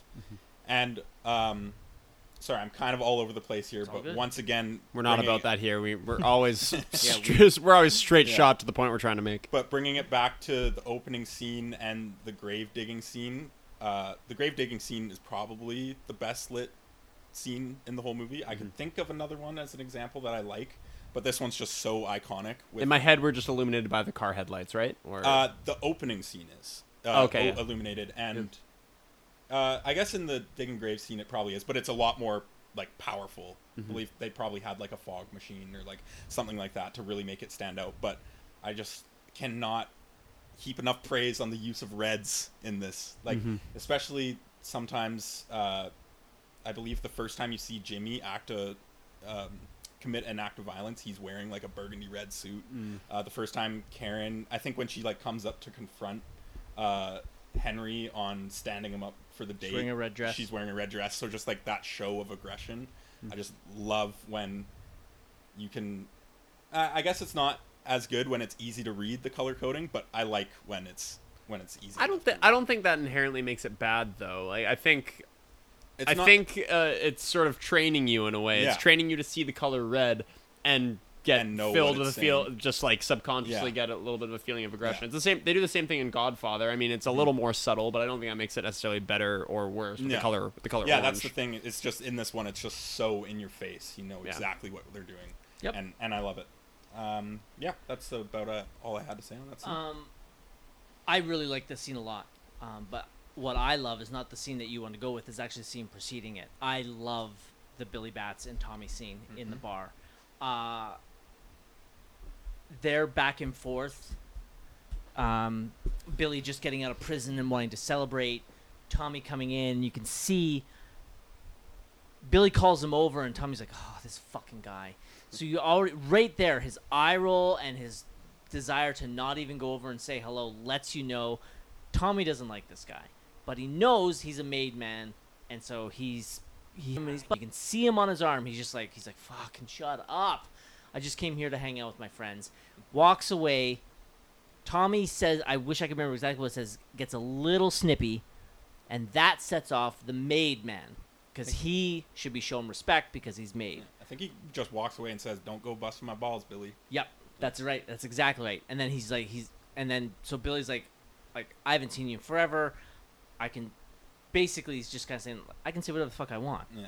And then it just starts to escalate. And then that's where it goes, we think it's calmed down. And then Billy, because he's made, he knows that he should be safe. And he tells him to go get his fucking shine box. And Tommy fucking loses it. Walks out, tells Henry, keep him fucking here. And then we come back, which they've done. And the best thing is Jimmy stands up for Tommy a little bit after Tommy leaves. Billy's like, what the fuck is his problem? And Henry's trying to calm the situation. He's like, Tommy gets a little drunk, he gets a little off, and Billy says, he's being a little fucking punk. Don't you, basically paraphrasing, don't you agree, Jimmy? And Jimmy's like, well, you did insult him a little bit. I did insult him. Well, you insulted him a little bit. So Jimmy's like, I'm backing up my boy here. You're kind of a prick. Yeah. And then, but at no point do we think that Jimmy is going to be complacent in this murder that's about to happen until it happens. Because the moment Tommy walks in, DeNiro turns on a dime. He's like, we're killing this motherfucker. Mm-hmm. And they kick the shit out of him. Awesome. And you can see Henry's like, what the fuck? And and then it goes from there to the scenes that we all like. So I really love the scene in the lounge, and then the digging of the grave is beautifully lit. And in my recollection of it as well, there is a fog machine. Isn't? Because there is. Oh, is. Yeah, Okay. yeah. I feel like there's some mist in the background that's really illuminates that red. Yeah. So I prefer the beginning of this sequence that we've been talking about. Right. Not to diminish the other ones, but that's the part that I like a lot. What do you think happens if these three, Henry, Jimmy, Tommy, what do you think happens if they go to Paulie after this? If they say, like, listen, we fucked up, we killed a made man, we may have just set off a chain of events, like, what do we do? I have a question. Billy is a part of another family, right? Correct. He's not part of Paulie's? Correct. Yeah. Yeah. But yeah, he's a made man in another But still, family. yeah. So what do we think happens? Does Paulie back up his boys and keep it zipped, or does he give it up? He gives up Tommy to. Yeah. Is that what winds up happening? I think it's kind of ambiguous what winds up happening. I don't think they reveal how they found out that Tommy did it. I think everyone just kind of knows. Yeah. Because of that night, and then They were the only 4 people in that bar. Yeah. So from my research about that and stuff as well, the reason that Tommy was killed and Jimmy and Henry weren't is Jimmy and Henry made money for the family, where Tommy was just muscle. Yeah. So, like, he was in on some of the crimes that made the money, but he was never, like, a mastermind. Orchestrating. Yeah. Whereas, like, Jimmy and Henry orchestrated and planned a lot of money. So they were money makers. So that's what Henry Hill, the actual Henry Hill, not Ray Liotta, but the actual Henry Hill, thinks that's the reason they were not killed, is because they made money where Tommy didn't. So he was basically the scapegoat for that murder. Yeah, that makes sense. And the way that it's portrayed, it's Tommy's fault. I don't think they would necessarily know that. They may have assumed that Tommy the hothead got insulted and went off. They may or may not have assumed that, but I think at the end of the day, yeah, money runs the world, you know? I think personally, and sorry to jump in there, Wes, I personally think that if they had went to Paulie after the fact, after they'd already killed Bats and said, hey, this is what happened, I think the exact same outcome would have occurred. Just Yeah. Tommy dying? Tommy dying. And quicker. Yes. Yeah. Because I think, is it a matter of years that go by? Yes. Yeah. Which is insane that, the memory of the mob is that long. Just years can go by, but we're going to get our retribution. Yeah. In the initial freakout that Joe Pesci has at Billy, is Billy surrounded by a couple other people? Or is he just by- At least 3. So- From what I can see, there's 2 guys and a girl. Yeah. I can kind of see how it wasn't that hard to Oh, put yeah, 2 and not 2 that hard to together. surmise, There's 3 yeah. witnesses that saw him explode. And then, 2 hours later, 3 hours later, 4 hours... That's true. So up dead, from you know? what I can, my recollection of the scene of just what they showed, who knows if there's people in the background in that bar? True. But just at the bar itself, or where the scene is shot, there's Billy. He's got 2 males and a female friend with him, and then in the other group there is a bartender, and there's Jimmy and Henry, and Tommy brings in a girl. So there's quite a few people that saw that initial thing. So yeah. So then it actually begs the question of why did it take so long? I think, who knows, maybe the other family came to Paulie and Paulie was protecting Tommy until Tommy became too much of a hindrance. Maybe. Who knows? We'll never know. Yeah. No. I guess not.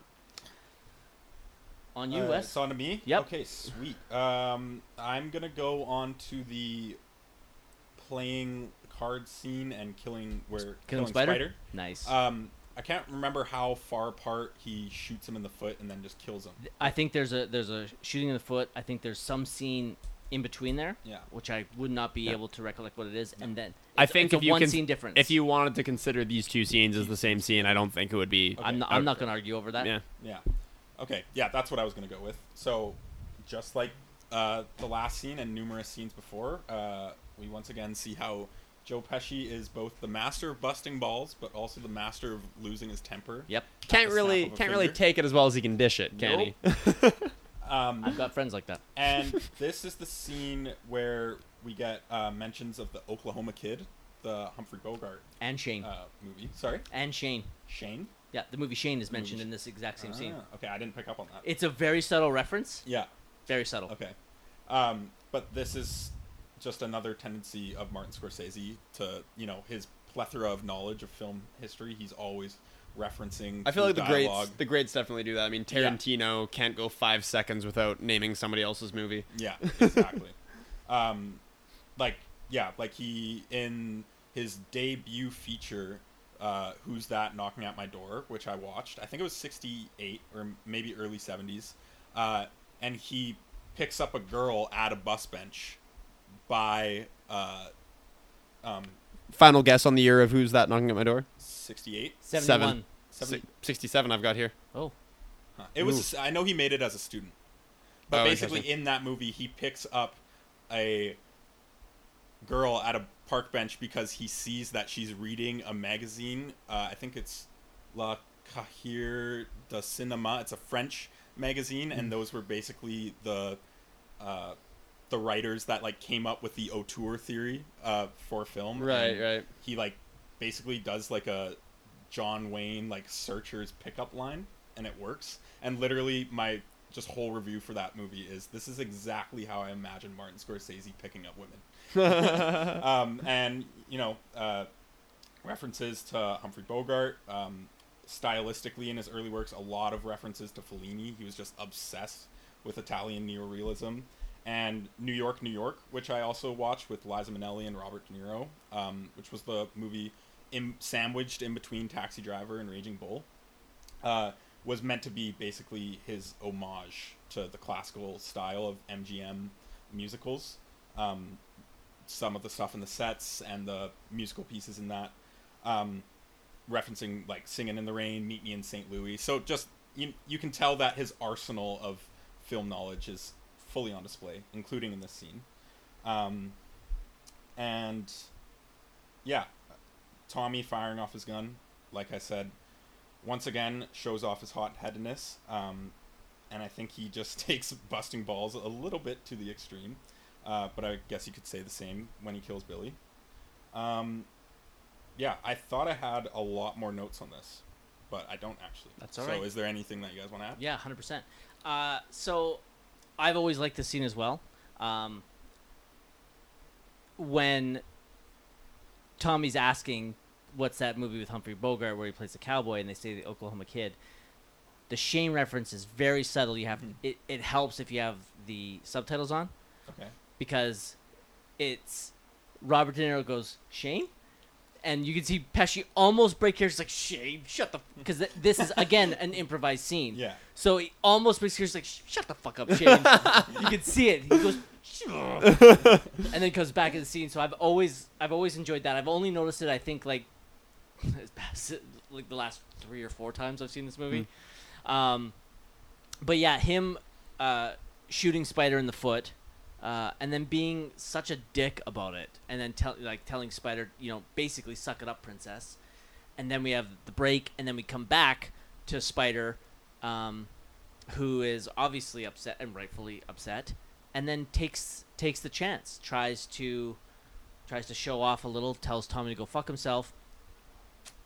Probably not the smart. That's something I would never think to do, knowing, like, obviously watching this movie, I wouldn't think of it, but even, I don't think I've ever told somebody I know that could physically harm me for real to go fuck themselves.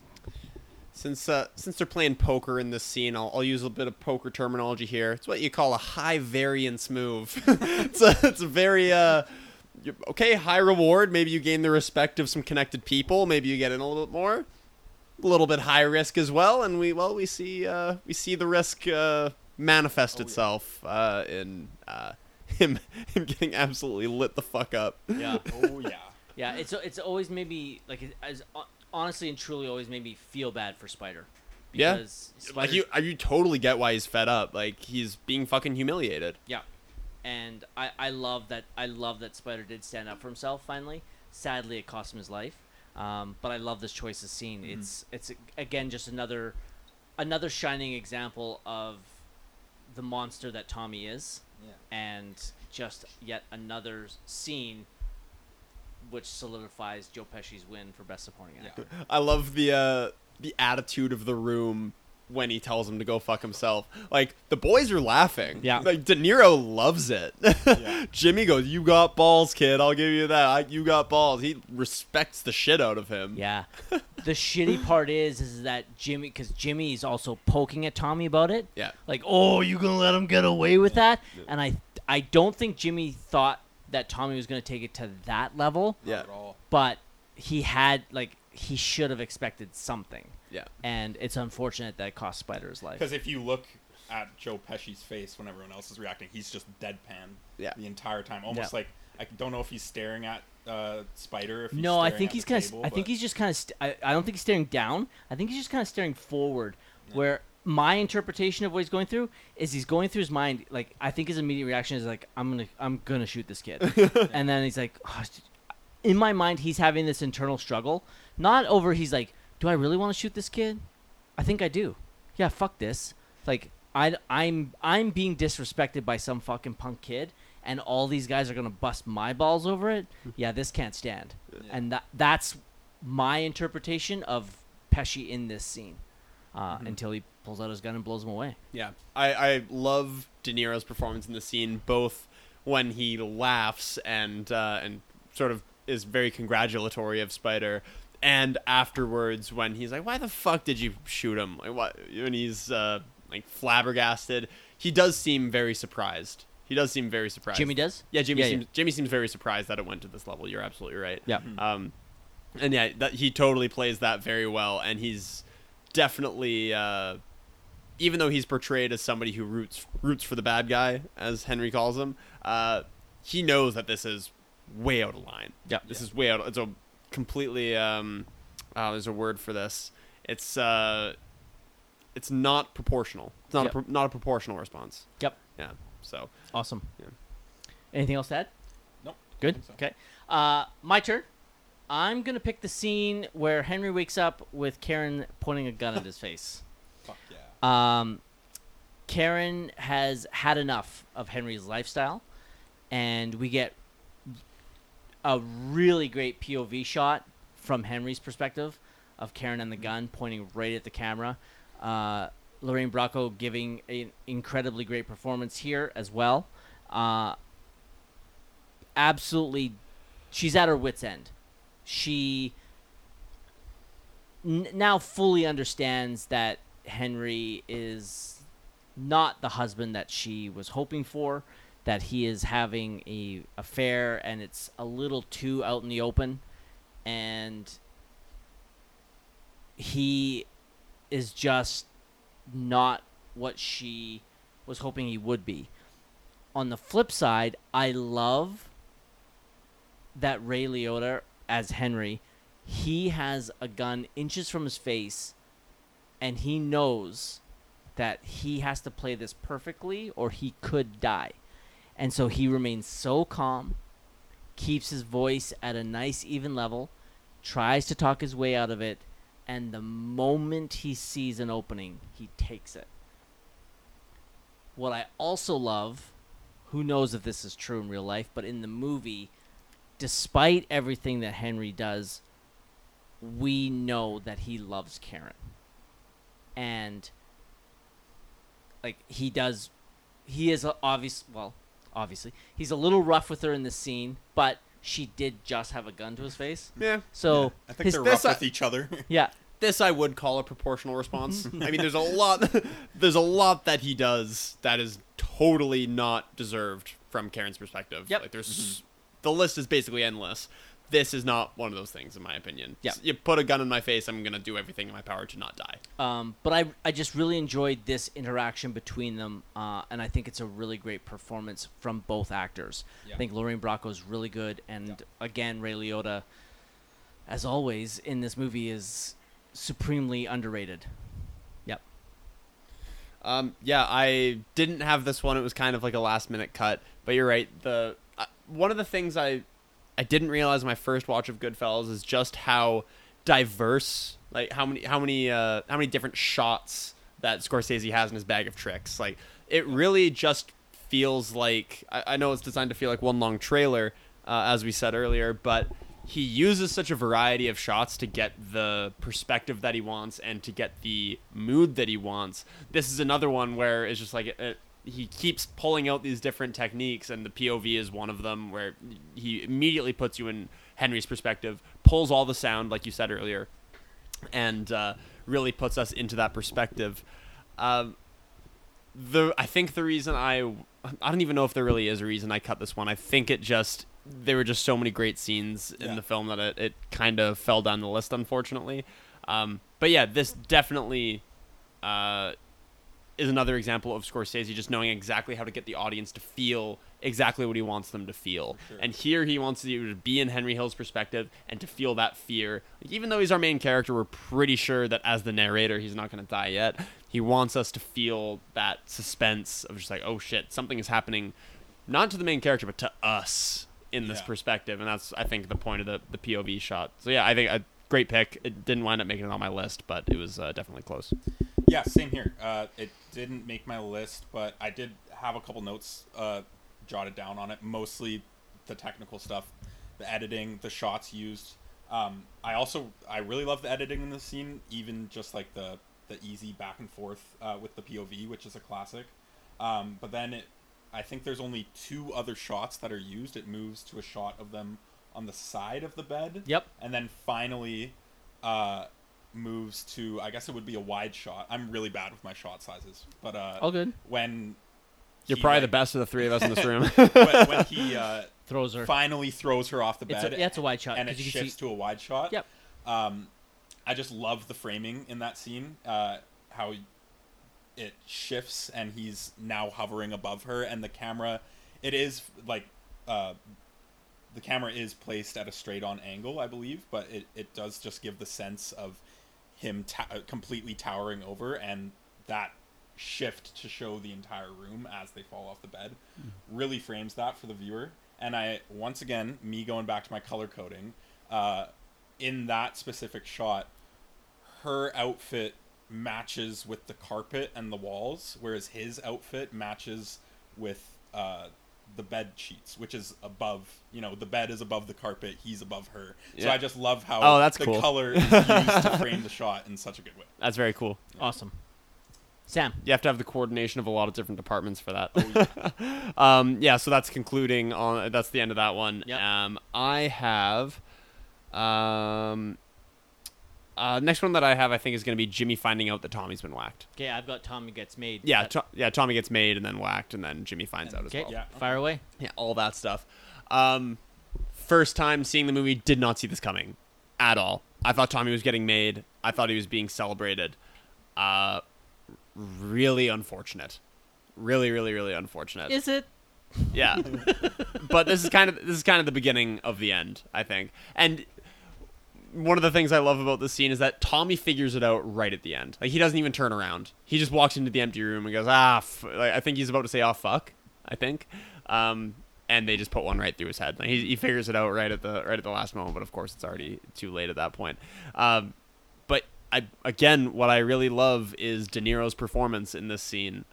Him getting the call about his friend being killed.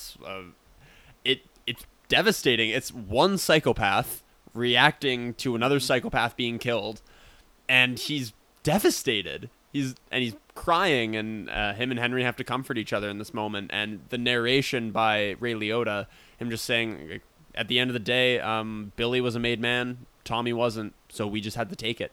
Yep. And he's so matter of fact about it, and the two of them are in so much emotional pain, and the narration just says, we just had to take it. That's just how it was. And that fucking sucks for them. And again, I should not be feeling sympathy for any of these people. They're all terrible, terrible, terrible people. But man, this actually hurt me. This hurt me. Interesting. Yeah. Interesting. Yeah. I didn't have it jotted down on my list, but I personally would say that this is De Niro's best scene in the movie. Personally. Whoa. Okay. I love his reaction. I love him breaking down. Some amazing emotions on display. And I guess it's definitely one of the more showier scenes of his. Mm-hmm. It's hard to not save this for the performance review, but it seems that at least in comparison to Ray Liotta's character, Joe Pesci's character, and Karen. Well, what's the actress's name again? Lorraine Bracco. Yeah, compared to those three characters, it does seem like Jimmy takes a step back a little bit in just how crazy he acts, his manicness. Maybe it's because he's a decent amount older than them, so it could be a thing of maturity. But it just seems that in terms of subtlety, I would probably say that De Niro's is the most subtle performance compared to the other three, and this is the scene where I thought he was finally able to let that emotion loose and really, show off the chops that, I mean, it's Robert fucking De Niro. We know what chops he has. But, yeah, I thought this scene really displayed it well. I'm going to disagree wholeheartedly. Yeah? I actually think this is De Niro's worst performance in this movie. Oh, wow. Really? In this scene, yeah. Whoa. At a point. He is fantastic in his anger. He cannot cry. His crying is cheesy for me. His weeping, I've never believed it. I think as De Niro is easily one of the greatest actors to ever appear on screen, he can't cry for me. In most movies that almost every movie I think of wow. where he's had to weep, like if he wants to have a single tear or cry, fine, but when he has to weep, it comes across as in all honesty, as good a job as I could do. That's what it comes. I honestly didn't pick up on that. I really didn't. Yeah, and I'm so happy for you guys, but for me, it is completely bothersome. It is completely unbelievable for me when he does that. I'm like, no, I'm not buying it.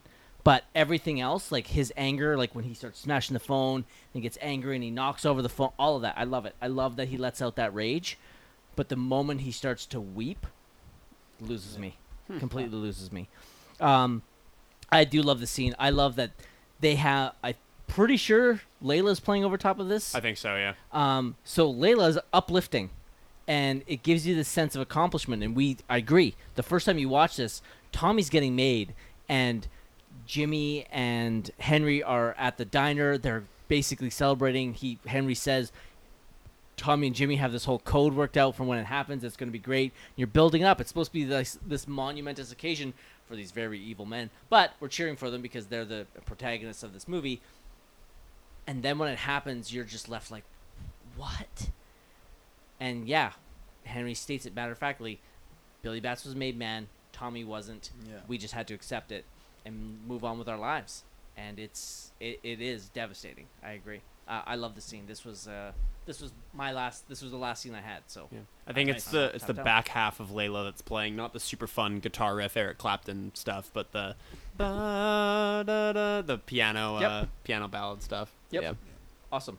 Wes. Nice. All right. This is also the last scene that I have on my list. Okay. I'm gonna call it Henry's busy day. That's great, actually. Fuck, I can't believe I don't have this, actually. There's so many goddamn good scenes in this movie. Or, I guess, hiding from the helicopter, the police raid of the house, just the sequence. Yeah, this was my last cut. The don't do drugs scene. Yes. Yeah, I love this part of the movie. I really love the shift in the screenplay. Mm-hmm. Like, for the whole movie, it's basically been a decade-spanning story, and then all of a sudden it just shifts to this, I guess, 24-hour period, 12-hour period. Yeah. And I really love that. A lot of the elements of the screenplay completely threw me off. I think I want to go back and watch this again and just focus more on the beats of the screenplay. And I know Martin Scorsese has said that they had to go back and basically rewrite the whole thing, do the improvisation and stuff. But with more analysis of it, I just I don't know. I walked away with the feeling that the screenplay was a bit all over the place, but I guess it's probably intentionally made to feel that way. I think with the improvisation, it's gonna feel that way regardless. Yeah. But yeah, I really, the next time I watch this, I'm gonna keep a real keen eye on like how the story unfolds, how it's written, and all of that.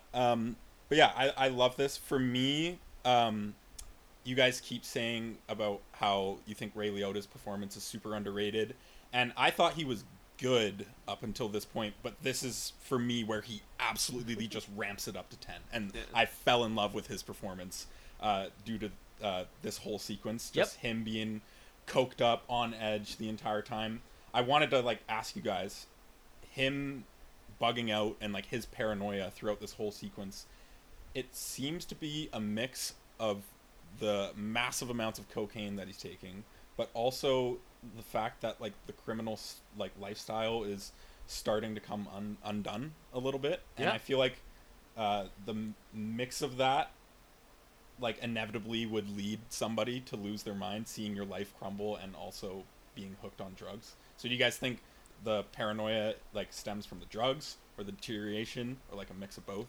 Anything you wanted to add about that? A mix of both. It's definitely both. I think a big theme of a lot of Scorsese's movies, including Goodfellas, is the glamour of the criminal lifestyle and how it's kind of a lie about how, if you think of Wolf of Wall Street and Goodfellas, both Jordan Belfort and Henry Hill, both they live in excess. They get all the drugs, all the women that they want, all the money that they want, and it's not even really portrayed as empty. A lot of other filmmakers will portray like, and they were still unhappy. No, that's the lifestyle that they want, but it's just unsustainable. It's completely unsustainable, and I think this is. I've always viewed this as a byproduct of the lifestyle, and then of course the copious amounts of coke he's on is just kind of the cherry on top. But yeah, his very bad day, and or very busy day, however we're calling this, I think is a culmination of 20 years of getting away with shit. Yeah, and he's realizing now that it's all unraveling. Yeah, that's how I've always kind of viewed this. And then he's on a ton of blow. Yeah, I think for me it's always been a combination. Yeah, I also really love the scene when Ray Liotta finds out that Karen has flushed the coke down the toilet. Karen, Karen. I know I'm picking like all of the showier scenes, but this was probably my favorite. They're showy for a reason. Yeah, this was my favorite Ray Liotta scene for sure. Was him reacting to her and breaking down in the corner and realizing how fucked he is in this situation. I just thought it was a beautiful performance. Like I said, this was the part of the movie because the explosiveness just stands out so much. But this was the part of the movie where Ray Liotta's character and his performance really stood out to me as amazing. Awesome. Yeah, I love this whole sequence as well. The very busy day. The narration really helps amp it up. The incredible editing really helps amp it up as it keeps cutting every so often to let you know that you're basically almost inside his mind as it's racing, trying to juggle everything it's trying to juggle. And his frantic pacing. He's so sweaty. He's so sweaty. Shout out to the makeup artist for making him look absolutely fucking strung out. Yeah. Maybe he just was. Yeah. No, I'm just kidding. There actually is a reason. I don't know where in the filming it was, but I haven't known on it. His mom died during filming. Oh, shit. Ray Liotta's? Yeah. Oh, wow. Wow. So he said he used that. The one scene that he used the anger he felt over her loss was when he went and pistol whipped that guy. Nice. Oh, fuck. That was also on my short list. Yeah. I love that. And what color suit was he wearing? Red. By the way, speaking of actors actually being coked up, I don't know if that was the case on this film. I assume it probably was not, although it was 1990, so who the fuck knows. Pacino, I think, recently did an interview where he basically said on Scarface, a lot of those scenes, he's he's fucking rolling on something. I'm pumped for you to watch Taxi Driver because, spoiler alert, there is it's not really a cameo, it's a scene with Martin Scorsese. He's like in the movie and he has lines. I have heard that. And this was during the phase of Martin Scorsese's life. I think he was out of this by the time Goodfellas came around, but I know it's been reported on that Martin Scorsese did a copious amounts of coke. Nice. And drinking. He had a mix of the two, but it's especially apparent if you watch Taxi Driver in that scene. You can just tell. Yeah. Nice. I think he's admitted it. Oh yeah, he's open. He's open about it. Yeah. Anything to add, Sam? No, I think that's pretty much it. And I'm out of scenes All right. as well. All right. So, Sam, your favorite scene?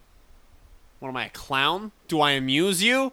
Yeah, I don't think it's it was never in doubt. It was Bamboo Lounge? That Bamboo Lounge, 100%. Wes? You go first. I forgot we had to pick one. Okay.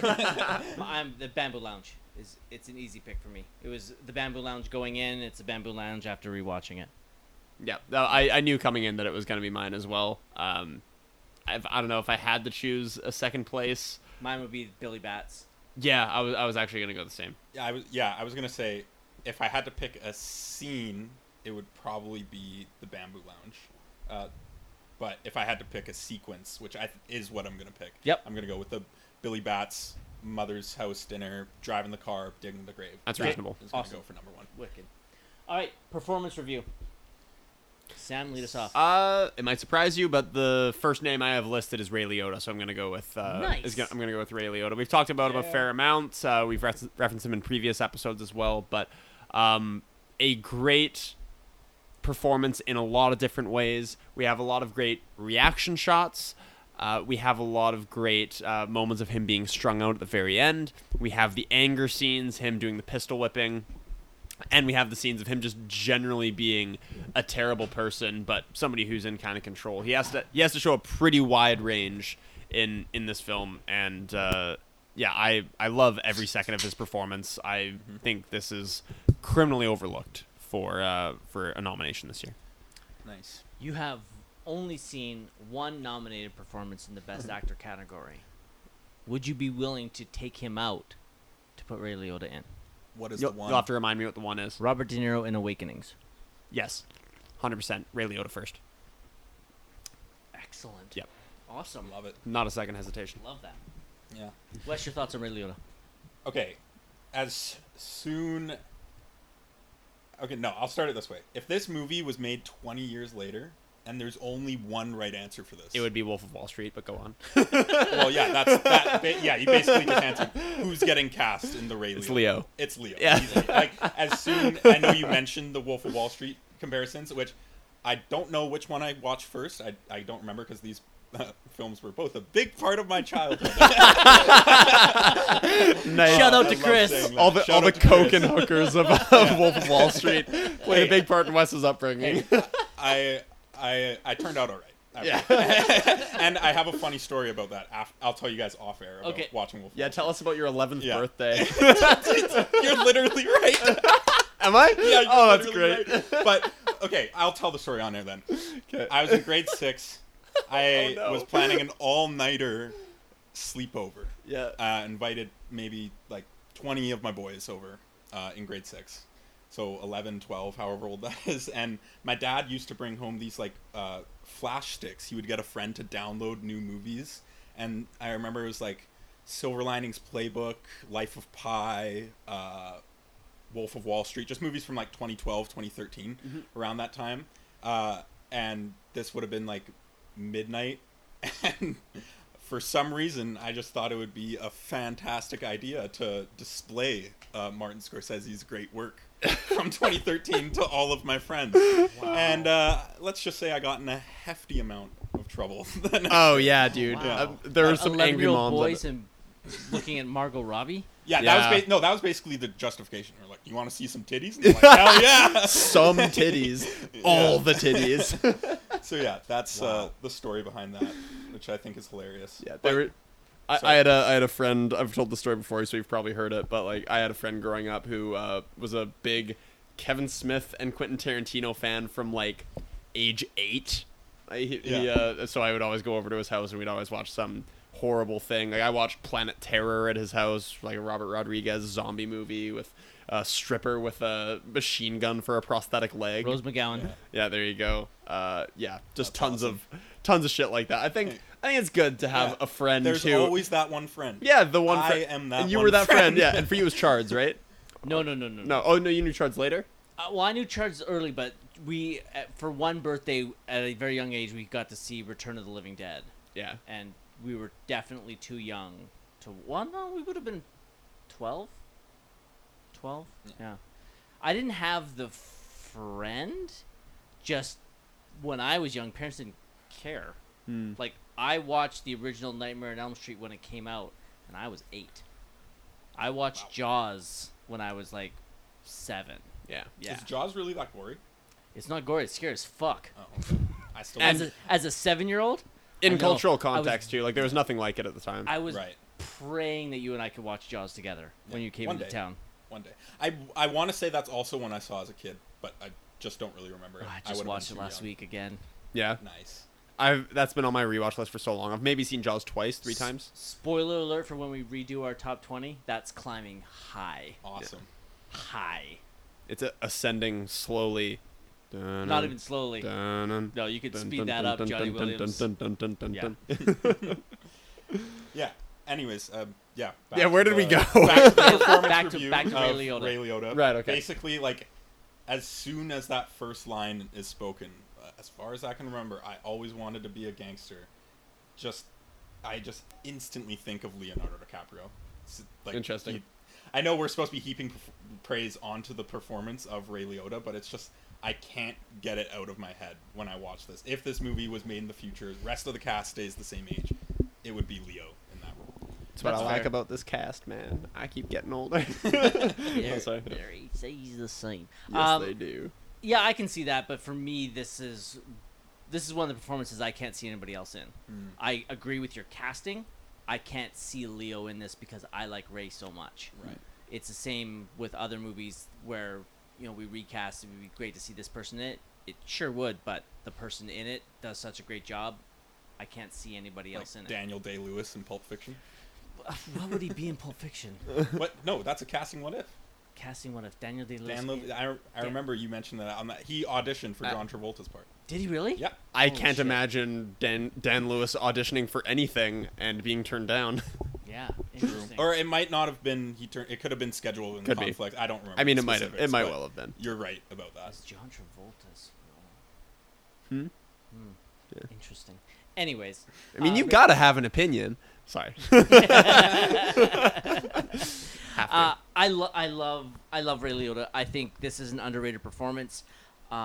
This is definitely going to be on my short list of the best actors from this year. I've seen 2, DeNiro in Awakenings, and I have seen Kevin Costner in Dances with Wolves. But again, I haven't seen that movie in about 15 years.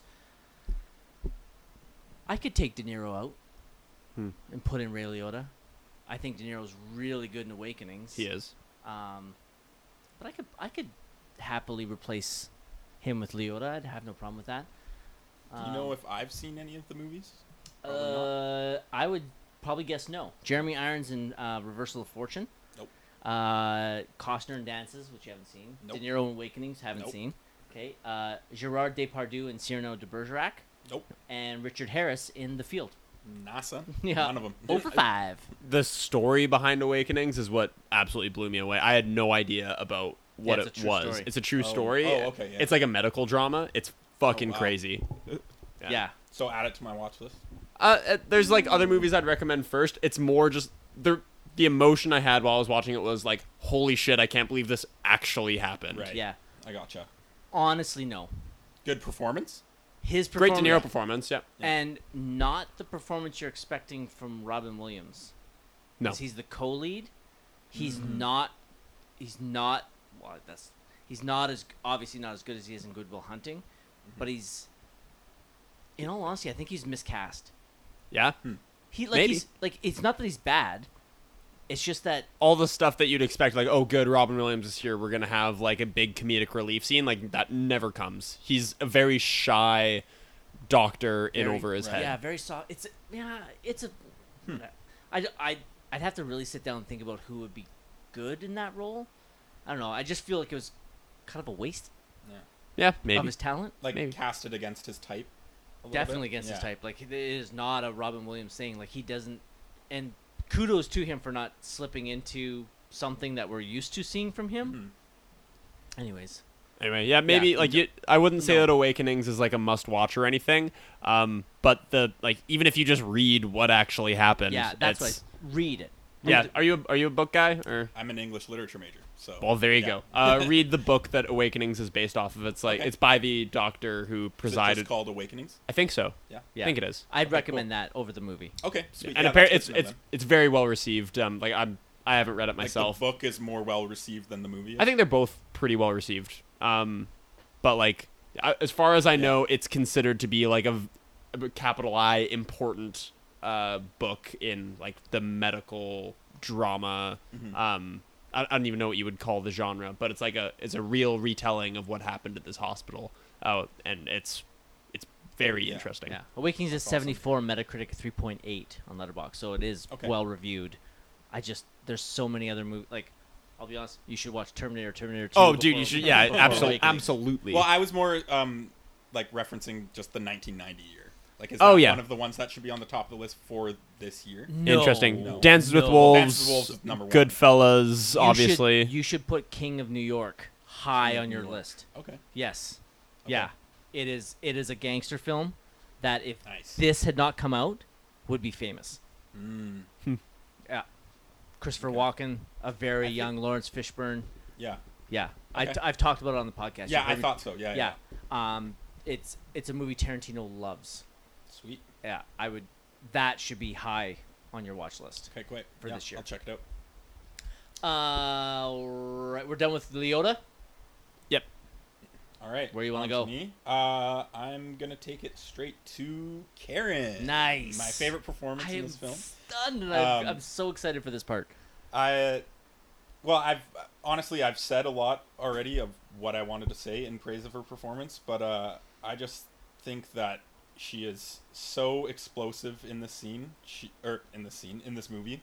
I love her character arc. I love the way that it's written, going from, I say, ignorance to willful ignorance to just fully being fledged into the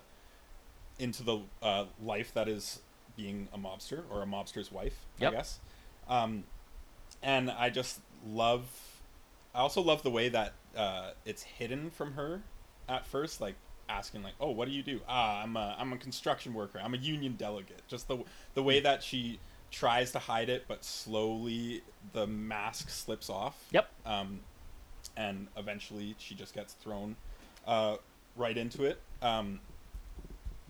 But yeah, at some point I think she's just smart enough to clue in, and I just don't think she really cares. Like the scene when he's cleaning out the car after the Billy murder. Yep. And she's like, "What are you doing?" He's like, "I hit a skunk, Karen," and she just walks away. Like nothing happened. No questions asked. If she doesn't know that he's cleaning out blood. There's also the scene where her and her mother argue when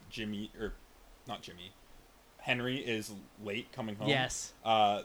The sex scene or the almost sex scene. I don't think they actually end up having sex in the scene.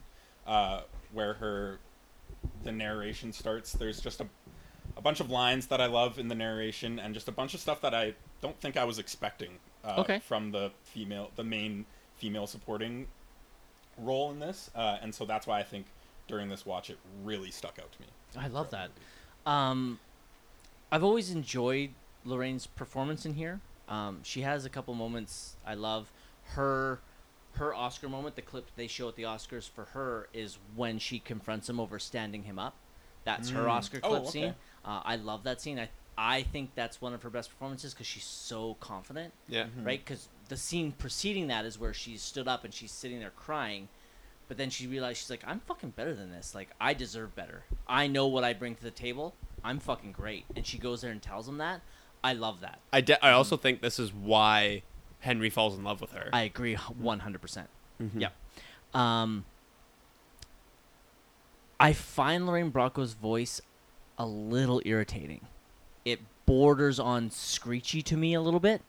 So a lot of the times I have a hard time with the actress.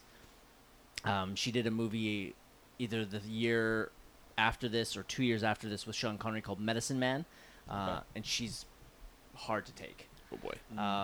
The movie's not good either way. Anyway, so that doesn't help. But she is spectacular in this film and worthy of the nomination, not of a win. I think I've seen everybody. Oh no, I haven't. We've seen Whoopi Goldberg for Ghost, who won. We liked. I've seen Annette Bening in The Grifters, which I love the performance. I also am going to be a complete disgusting pig and also enjoy that there was a full nudity scene. Awesome. And this is when she was very young. She was, and still is, an incredibly beautiful woman. Cool. I've seen Lorraine Bracco in Goodfellas. I have not seen Diane Ladd in Wild at Heart, and then Mary McDonnell for Dances Wolves. I do know that performance. This is a very strong year for supporting actress. I like Lorraine Bracco. I still wouldn't pick her over Whoopi, personally. Yeah. Fair enough. Yeah. Sam. I also just want to say, while I have it pulled up here, Wes, the book Awakenings by Oliver Sacks on Goodreads, 4.11. Nice. So I don't actually have a Goodreads account. That's surprising to me. You're an English lit major. I know, I'm an English lit major, but and then film studies minor, but I know that my passion really does lie in Nice. film studies. I love so that. I'm on You're among, Letterboxd you're among friends, way baby. more. Yeah, I could get it. I think Jordan probably just shuddered. I can hear her from a province away, but you're among friends. You're cool. Sorry, we're on Lorraine Bracco right now, right? Yeah. I think I would pretty much echo what you guys said. I love the scene of her approaching Henry and standing up for herself for the first time. Really, the scenes where she wins me over, the scenes where she develops a backbone of some kind. That scene and the POV shot from earlier of her a little more silent rage. I mean, she's holding a gun, so it's not hard to see that she's enraged. But yeah, those two scenes are definite highlights for me for her. Another line that I love of hers, it's partially in the delivery, it's in the narration. It's when Henry he pistol whips the guy and hands the gun to her, and she says something to the effect of, "A lot of women would have ran the second that their boyfriend gave them a gun to hide, but I have to be honest, it turned me on." Yes. And it's the way that That's she awesome. says that. It's just like she's saying it like it is an admission, and like she is a little bit ashamed to say it. Yep. Like, I have to be honest, it turned me on. And for some reason, the delivery of that is just really convincing. And even though most of the people in this film are despicable people, her included, you kind of get it in that moment. You're like, oh, okay, yeah, I understand where you're coming from. Yep. A little bit. Awesome. Then I'm going to go... You know what? I'm going to pick somebody we actually have not even talked about. And that's Paul Sorvino as Paul. Yeah, Nice. the late Paul The late Paul Paul Sorvino. Sorvino. Yeah, That's right. He made my list last year. For yeah, the and Emmy. mine as well, I think. Yeah. Yeah? Yep. Both of ours? Yeah. He plays Paulie. And I love how they say it in the early scene in the flashback when he's young. People think Paulie moves slowly, but it's something along the lines like he moves as fast as he needs to because something like he doesn't need to go anywhere fast. Like, Yeah, who's gonna because stop people him? are going to wait for him or something like that. Something like that. Whatever it is, Paul Sorvino plays that perfectly through the whole movie. He moves deliberately. He speaks deliberately. He has this almost overpowering menace to him without it being over the top or campy or even loud. It's a very quiet, menacing performance that I have always loved. I absolutely think the world of Paul Sorvino in this movie. And in a weaker year, actually, I disagree with some of these. But I think he's overshadowed. Obviously, he's overshadowed by Pesci. And he also has to deal with De Niro, who is a supporting character in this movie. So I think he got overlooked. I would have been perfectly fine with Sorvino getting a nomination this year. I could definitely kick out... Well, I could kick out one person, but I haven't rewatched that movie since... I don't think I actually have seen Dick Tracy since 1990. So I'm really excited to revisit that movie because I think I'm going to hate it. I think I'm going to hate it with every passion of my being, and I'm excited to hate it. Because I remember not liking it when I saw it in 1990. Yeah. And I was a 14 or 15-year-old kid watching a movie based off of a comic book. Oh, wow. So me not liking it was a shock. But yeah, I'm very excited to watch Warren Beatty and Madonna get it on. In a very, very PG way, because it is a kids comic book. Anyways, Makes sense. I think Paul Sorvino, and that the reference I'm telling you was Al Pacino gets nominated for his role in Dick Tracy. I think it's a pretty much over the top performance. So, but I'm excited. I'm very excited to rewatch Dick Tracy because I think it's just going to be an atrocity. But yeah, Paul Sorvino, my pick. I think he's really good. I would really have enjoyed seeing a nomination for him here. Yeah, he really has this king-like quality, this regality. He has he's definitely in command. I love the small character details that make him feel like a real person. The fact that he never has meetings. He never has group meetings. Yes. It's all one-on-ones. Anything, he doesn't want people overhearing him. He's a little bit paranoid. Doesn't have a phone in the house, and of course Henry having a phone in the house later on turns out to be his undoing. I love all of those aspects of him. There's a scene that was another last-minute cut because there were so many good ones. The restaurant owner coming to Paulie and asking him to go into business for him. I've always gotten the impression that Paulie, maybe this is intentional, maybe I'm just reading into it, I've always gotten the impression that Paulie is playing him. Paulie wants in on the business. He knows that it's good business. He knows that he can make a lot of money from this restaurant. So when his refusal and having Henry there to kind of, air quotes, talk him into it, I've always kind of viewed that as like a bit of a gambit, like a bit of a deception. Him going, what do you want? I don't know anything about the restaurant business. I don't know if I want anything. It's kind of a gambit to get this guy to beg and agree to terms. That's kind of always been how I've seen it. Because when he does inevitably agree, it's like, all right, just for you, and it's like a little bit too easy, given how resistant he just was mere seconds ago. Yep. And I think that comes across mostly in Sorvino's performance. So I love the pick. I stated last year that this was one that I was really excited to revisit when we got to 1990. Yeah, I was definitely paying some attention to this performance in particular. He's really, really good. Awesome. Yeah, nice. Honestly, his performance for me a little bit kind of flew over the radar. Yeah. I was mainly focused on the main four, Pesci, Liotta, DeNiro, and I keep forgetting this actress's name. Lorraine Bracco. Bracco? Dude, it happens all the time, Bracco. All right. Yeah, I was mainly just dissecting their performances. So hopefully the next time I watch it, I'll have a keener eye. I like what you mentioned about the scene where he individually has to speak to all of the mobsters. He never wants to have a group meeting. Mm-hmm. I love that, and he just also he plays the role of the mob boss. He embodies it so well. Like it's like when you think of a mob boss, you could think of Paul Sorvino. 100%. His look in this movie, which is what I got. Yeah, excellent casting. Yeah, I didn't have too much to add, but I think it's a great performance, and cool. Yeah, he plays it really well. Awesome. Samuel?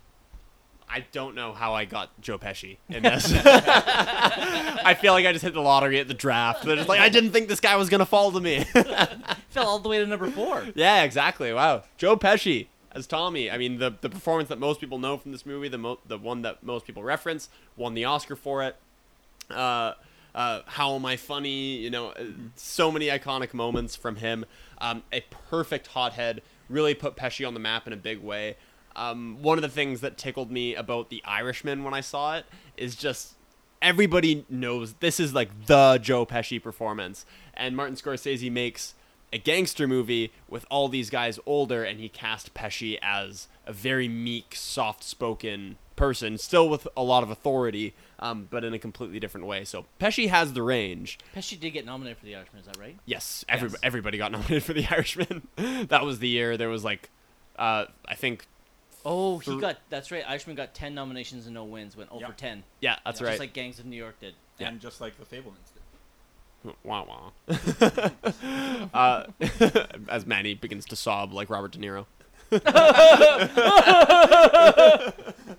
Yeah. That is a spot-on impression, by the way. Very good. Yeah, this is not a performance I would say has range. Not that range is like the criterion to rate all performances based off. He kind of does mostly one thing in this movie, and he does it exceptionally well. Plays the hothead that you don't know how or when he's going to fly off the handle. I guess he does kind of have two things. He has the charming Italian guy who's a bit of a dick, and then he has the other guy who's a serial killing murderer. Serial killing, the only kind of serial killer there is. Anyway, it doesn't matter. The psychopathic murderer is the other side that he plays. So yeah, this put him on the map, rightfully so. I don't think I can really say a whole lot that hasn't been said by dozens of commentators, hundreds of commentators over the years. One of the great gangster movie performances ever. Yeah, ever. Nice. For sure. Yeah, I probably would push back on that a little bit in like talking about his range, because this performance to me, I just love his absolute balance. I've used these words already before, but between hot-headedness and nonchalantness. Like, I just love that he has the ability to like carry himself like he doesn't really give a fuck at times, but then also has the ability to flip the switch. He very right much away. gives a fuck. Yeah, exactly. Yeah. But yeah, there's just like certain scenes, like especially in the line delivery of like, hey, I'm gonna just borrow this knife, and like the way he's acting in front of his mother, and a couple scenes in the clubs where you don't see the hot-headedness as much, and instead you just see his, I guess you said like his charming Italian side, but to me he plays it off very cool, and I love that about the performance as well. But then of course you have the rage, you have the hot-headedness, you have the temper, and that is easily the highlight of his performance. Yeah, I've always loved this performance. An incredible 1990 from Joe Pesci as he wins the Oscar for this, and also stars in Home Alone. Yeah. MVP of this year. Yeah. Yeah. Yeah. 100%. Wow. 100%. Yeah. Yeah. MVP to me is someone who has multiple good performances in 1 year. So like Colin Farrell last year was the MVP of 2020. Yep. Spielberg 93. That too. Jurassic Park, Schindler's List. Exactly. Yeah, see, my original pushback was just going to be for Costner for winning and then being nominated for the acting performance as well. And but was he nominated directing as well? He won. He won directing and one picture. One picture, Wow. directing, nominated for the acting. New kid on the block, the cause. But no, I'm going to go with Pesci. Yeah, winning Best Supporting and then being in the highest grossing film of the year. Yeah, Pretty damn good year. Pesci's MVP. Yeah. I love him in this, and a lot of people will complain about Casino, where he plays basically the same character. Don't care. It's a great character. If you're good at something, you're not going to hear me complain about Morgan Freeman giving a sage-like regal performance. You can hit it out of the park. Fucking hit it out of the park. I'm happy with that. Yeah. Morgan Freeman could read the fucking phone book to me. Yeah, he literally could, and I would be happy. He narrated a movie about fucking penguins, and we all went apeshit. Dude, I saw March of the Penguins in theaters as a kid. I absolutely did. Yeah, we fucking love him, and we love Joe Pesci in this, and that's one of the reasons that I loved him so much in The Irishman, is how different that performance is.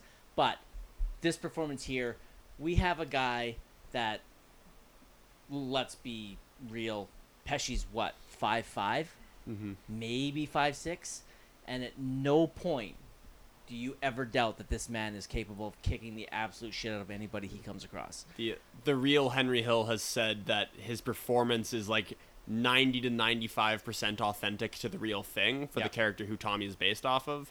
The only I think the real guy's name is actually the same. It's Tommy. It's a little different. Yeah, but it's Tommy something. Tommy something. The person who they based him off of, the only difference is the real guy is massive. Yeah, he's 6'2", I think. Yeah, and wow. built. Yeah. Yeah. Yeah, So he's a mountain of a man. yeah, he said that was like really the only inconsistency, but it doesn't come across. He plays him like a little dog who doesn't know that he's little. Yeah, exactly. I absolutely love Pesci. His win is deserved. I've seen 4 of the performances from this year. Pesci for Goodfellas, Andy Garcia in The Godfather Part 3 I've seen. I'm looking forward to revisiting it. He is really good in it. And Graham Greene in Dances with Wolves, I'll be honest, that's my heart pick. One of your boys. He is one of my boys, and he's one of my boys because he is one of my boys. But I do love Graham Greene. We obviously love him in Wind River. Yeah.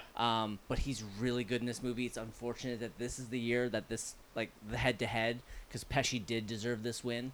And then I have seen Al Pacino and Dick Tracy, but I haven't seen it since 1990. So, like I said, I'm very excited to rewatch that movie because I think it's going to be bad. And then the one I haven't seen, and I don't think I'm going to be able to see it, is Bruce Davison in Longtime Companion. Because Longtime Companion is not even available to rent or buy anywhere except for the actual disc. Yeesh. So I have to decide how committed I want to be. Maybe if I can find it for like under $10, I might buy it. Anyways, Pesci is deserved of this win. I think it's a spectacular performance. That while he does basically repeat it in Casino, don't care, because he's absolutely phenomenal in that movie as well. Your pick. All right. Well, I guess that leaves me with Jimmy. Yep. Robert De Niro's character. I know I'm about to get some pushback for this. Awesome. But out of the 4 main cast members, I would say he's my least favorite. But that's also like saying like the worst Oscar Best Actor nominee. You know, they're all fucking amazing. Oh, you think you're gonna get pushback from us on that? I thought so, but no. Oh, yes, you will.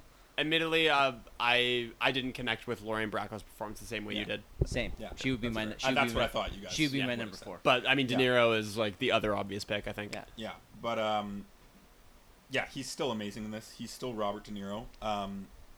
It's awesome because the last movie that I watched just before this was Raging Bull. Oh, nice. And if you want to see Sam, a performance where the roles are flipped and De Niro plays the hothead and Joe Pesci, he's still a little bit of a hothead, but he takes the more reserved, like able to reel it back in character. And in this movie, it's completely flipped. So I really liked seeing that dynamic between the two. Exactly 10 years apart. Exactly 10 years apart. Yeah, Raging Bull's in 1980. Yeah, and they basically, they play hot-headed men that don't know how to handle temptations of violence, basically, in both movies. But yeah, in this one, it's completely different. Like I said, I love the subtlety of the performance compared to the others. I think it probably comes with a level of maturity to the performance because the character is so much older than the others. By the end, he almost feels like a father figure to Ray Liotta's character, especially in the diner scene and in the scene when he's making Karen walk down the alley and where he's probably going to kill her. Probably going to kill her. He just he gives off kind of fatherly figure vibes. And I get that. I guess shout out to the makeup artist probably for showing his progression of age throughout the movie. They do a really good job of that by the end of the movie. He's not really old, but he's older than he was at the beginning. I think what they do mostly sort of cut you off with the agent is really in the hair, because at the beginning it's like jet black. Right. And then as the movie goes along, they just start to add in a little bit of grays, and then at the end when he's basically going to kill Karen, and then it's full on gray. Yeah, for sure. So yeah, I love that. Like I said, I think De Niro's best scene is the phone booth scene or reaction to Tommy's assassination. I know Manny doesn't agree with that. I think it's the best until he starts to cry. And then it's the worst. Yeah. And I also really love the character's introduction. So this isn't really in the performance, it's more in the script and the narration, but just some of the lines that they use to describe and introduce Jimmy as a character. Like, he'd give 100 to the doorman just for opening the door, or Jimmy was the kind of guy who rooted for the bad guy in the movies. It just, like, those lines just, like, paint him as a character so perfectly. I love that. Yeah, the narration is so descriptive, and but it's not descriptive in like a visual sense. It's not like Jimmy is 5'9" and has black hair until it's gray later on. It's stuff like that. Or it's like he's the kind of guy who I love that sort of description, and it paints such a more interesting picture if you're going to characterize somebody like that. I think I love the creativity in the writing there. Yeah, for sure. Yeah, I like De Niro's performance in here, with the exception of one, 15-second spot. But which like I said, you claim you could do better. No, I said I Or could as do good. as good as he, and I did just shortly a while ago. You play back this, and then go back and watch that scene. You'd be like, fucking Manny nailed it. Your Oscar's in the mail. Yeah, he didn't get an Oscar for it. Yeah, but he has won an Oscar Is he though, right? nominated for this? No, No. Okay. What did he win an Oscar for? Raging Bull. Yeah. He's got 2. Oh, and Godfather Part 2. Yeah. Yeah. Godfather 2. So De Niro hasn't won an Oscar since 1980. That's fucked up. I know, right? Yeah. Yeah, Lots his of two Oscar- lots of nominations. What is it? 76 is Godfather 2? Yes. Yeah, that sounds right. Hopefully he'll be nominated this next year. I'm hoping for it. What is he in coming up? Killers of the Flower Moon. Oh, Scorsese's the latest next Scorsese. picture. Do we And have a I- date but- for that yet? October, I think. Yeah, October. It's coming out in theaters, but then it's going to be moved quickly to Apple TV. Yeah, Yeah. Apple's releasing in theaters because I think the Academy put the kibosh on streamers again. Right. You got You have to put it in you theaters. got to put it in theaters. Because that was just a COVID rule. Yeah, right? yeah. Yeah, which made sense. Yeah. But no, I'm super stoked for that because I believe it's the first Marty movie where he's using his 2 lead men together, Leo and Robert De Niro. I don't think they've starred in a Marty movie together before this. Not one that I So am familiar with. yeah, so I'm really stoked to see that. I shouldn't be looking at this. I just looked at the cast list and there's Yeah. somebody. There was a trailer for it in front of Mission Impossible. Did you close your eyes? No, if I'm at the movie theater, I want to experience the movie theater. I did go through a very long phase where if I was at the theater and a trailer was playing for a movie that I wanted to see, I would cover my ears and I would bow my head and I would say loud enough to block out sound, but not loud enough to bother anybody around me. I'd just go blah blah blah blah blah. But then I was like, I'm at the fucking movie theaters. Yeah. I'm like, if I'm gonna see a trailer, why not see it the best way possible? Yeah. So I just accept it now. I've kind of begun using the trailers portion as my use the bathroom before the movie time. That's For sure. That's been my strategy so far. If I do happen to see a trailer or something I didn't want to, so be it. But Yeah, Yeah. because I dodged all Oppenheimer trailers until awesome. this weekend. Until this week when I saw Mission Impossible. It shows a lot, for sure. So does the Dune Part 2 trailer. Shows way ooh, too much. I haven't seen the trailers for Barbie, Oppenheimer, or Dune 2. I wouldn't so watch any of them, especially Dune 2. I haven't seen any Dune 2 trailers. Yeah, I and highly do not recommend. And I've seen no Barbie trailers and almost no production photos. Yeah. I've seen some of the production photos. Yeah. Like I've seen Ryan Gosling as Ken, and I've seen like 6 production photos, maybe. Yeah. I'm very happy. Back to De Niro. yes. I do like the performance. I don't think it's one I would nominate, especially in this year. Well, who knows? Maybe I'll take out Pacino. But I'm definitely not taking out Graham Greene, Andy Garcia, or Joe Pesci for De Niro. I would actually probably put in Paul Sorvino before I put in De Niro. Yeah. That's a good call. I like. I think he's really good in this. Very menacing, very manipulative, and yeah, it's just a good performance. Sam? Yeah, those are definitely good words. I would definitely use those to describe him. I was impressed by him. I like his maybe to hone in on the father figure thing that you noticed, Wes. I would call him a mentor. Yeah, That's definitely what I would word. definitely call him a mentor.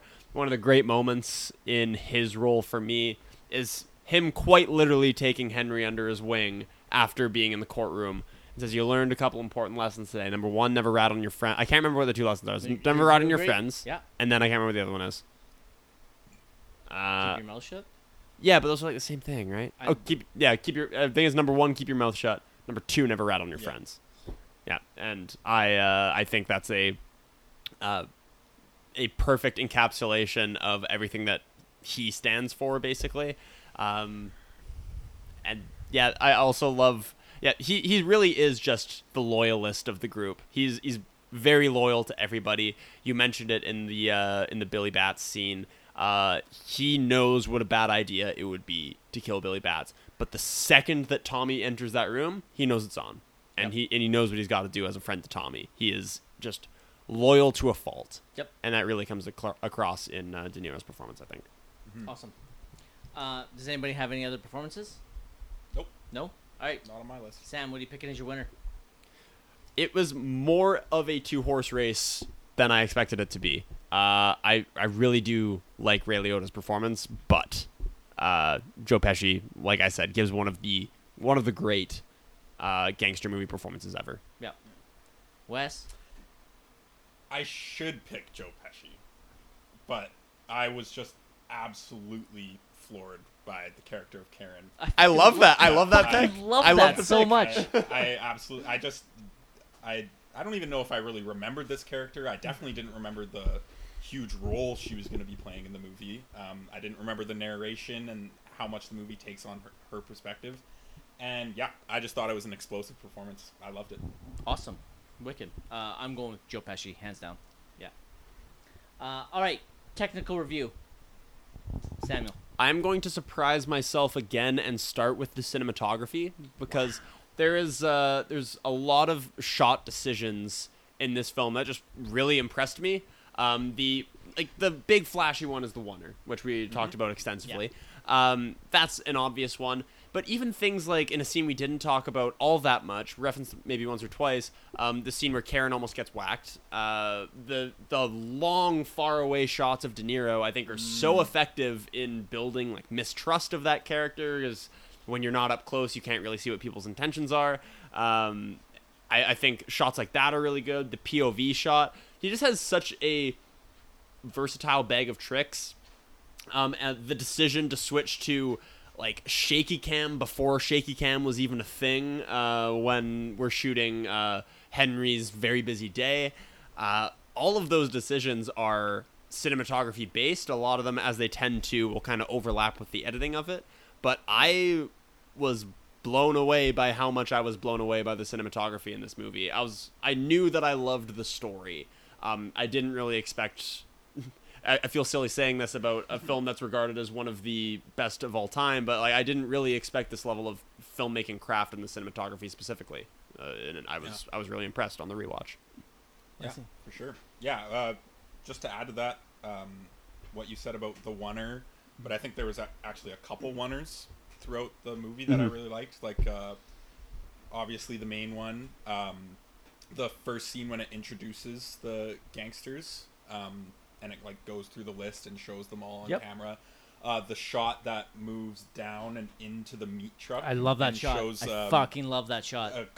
Corbone, I believe, is the character that's hanging there dead. I loved the camera movement in this movie. It's so fluid. That's a good point. It establishes all the characters so well throughout the entire movie. And I just have a list here of just shots that I liked. Fire there was away. One great shot that established the location, but it was through the mirror, and they walked away with the mirror, so the mirror leaves, and then it establishes the location behind it. So it's like his way to establish both ends of the location without Where did we cutting. just see that shot? We just saw that shot somewhere. Yeah, we did. I can't fucking remember. I'm gonna look back through my notes and see if I can find it. There's also a wicked shot of when Jimmy first gets up to the stand when he's a kid.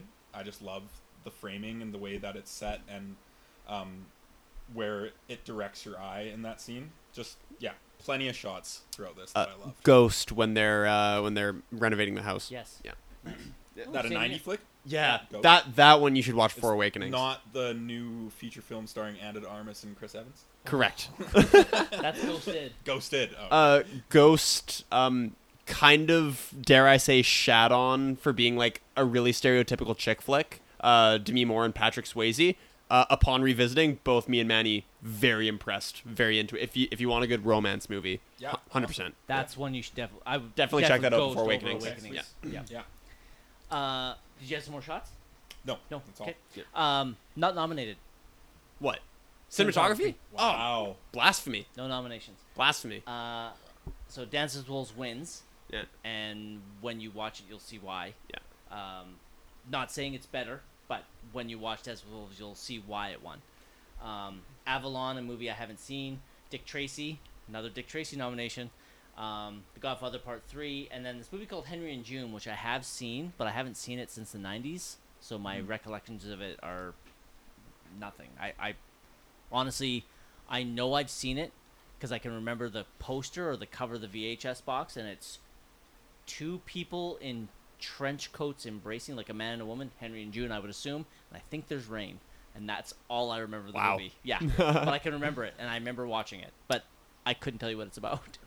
I just want to actually clarify my point because I'm realizing that to some, it might sound like I am saying there are a lot of different types of shots in this movie, therefore the cinematography is good. Oh. And I want to clarify that that's not what I mean, because even though I like the movie I'm about to reference, I had the opposite feeling about The Big Short. I remember I've only seen The Big Short once, and I've been wanting to revisit it. I love that movie. I love that movie too. But I remember feeling like, wow, this is really over-directed. Yes, like it this is. this is like, look how many things I can do. Yeah. And Especially in the editing. yeah, and Yeah. there's like, I remember specifically this one crash zoom on Christian Bale's character that just so drew attention to itself. I'm just like, what is this? Like, just shoot the scene.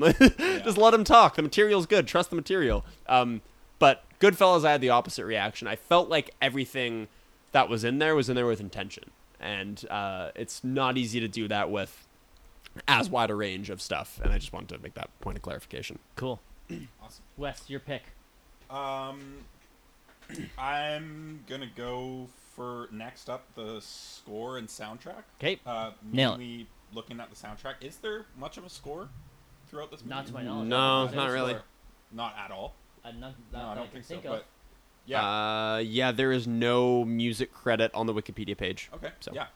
Well, yeah, this movie I think just further proves Scorsese is one of the masters of the needle drops. Yeah. 100%. He's got Stone song in there, which is awesome. That's my dad's favorite band. Shout out to Chris. He got Then He Kissed Me, Sunshine of Your Love. Yeah, I just thought that the song choices throughout here were really strong. I don't really have much else to add other than that. That's cool. Like, Yeah, we just don't- the we don't- songs that I listed. Yeah, I'm with you. That was you actually stole mine. I'm with you. I think the song selections in here he hits everything perfectly. It's like he is a genius when it comes to incorporating music into his movies, and this for me is the prime example of it. Is Goodfellas, and yeah, I think it's a great pick. Yeah, but I think it was before you got here, Wes, but we were talking about Layla, a song by Derek and the Dominoes. That is a song that I love for about 2 minutes, and it's a 7-minute long song. I just it goes on every time I hear it. I'm like, man, why don't I listen to Layla more? This is a great song. And 5 minutes in, I'm like, oh yeah, this is why. But yeah, I'll add "Sunshine of Your Love" by Cream to that list. That's a fucking great song. Yeah. So yeah, a lot of good ones. Like the pick for the soundtrack. Then I'll go with the editing. Nice.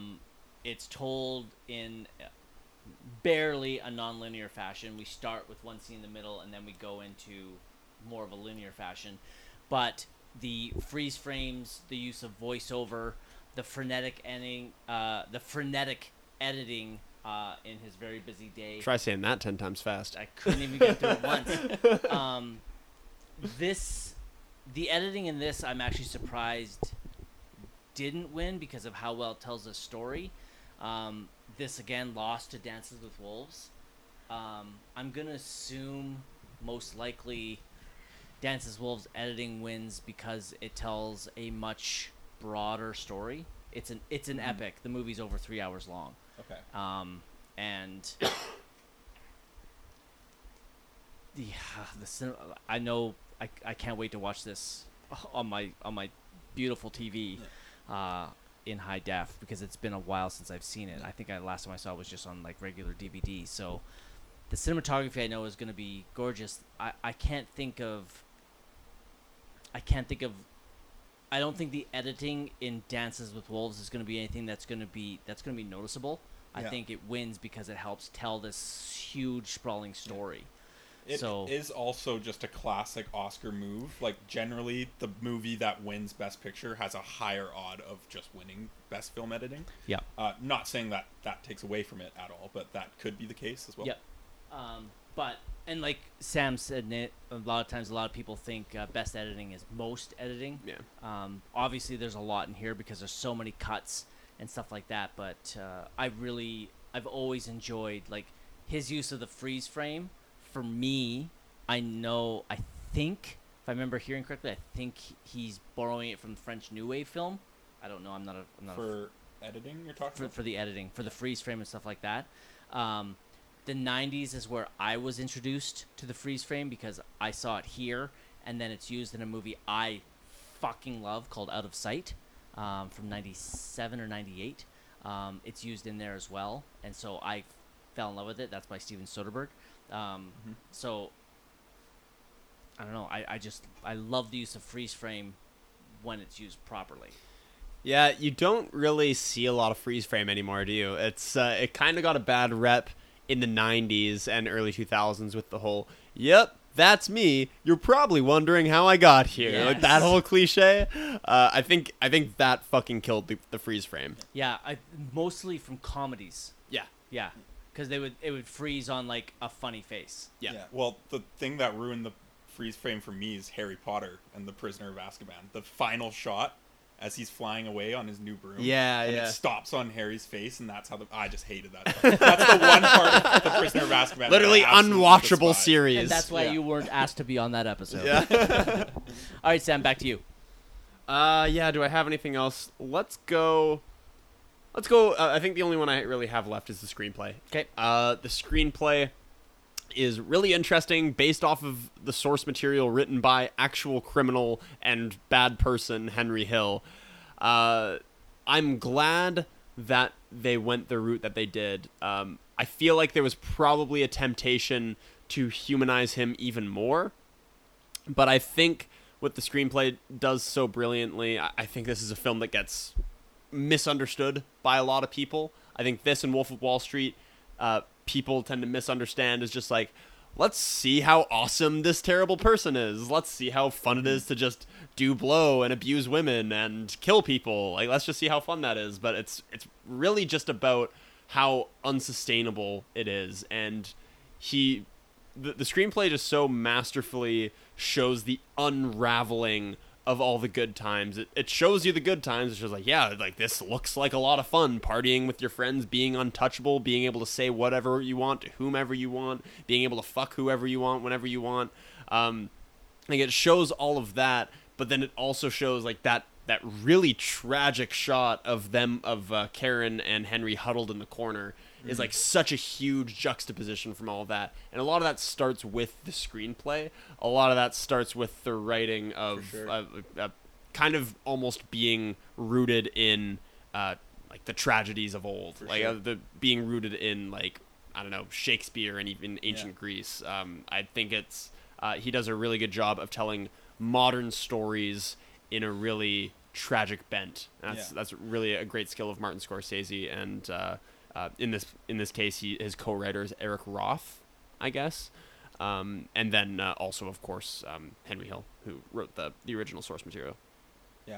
Yeah, I agree, and I think the best part about the way that Martin Scorsese depicts crime is that tragedy is an inevitability of crime.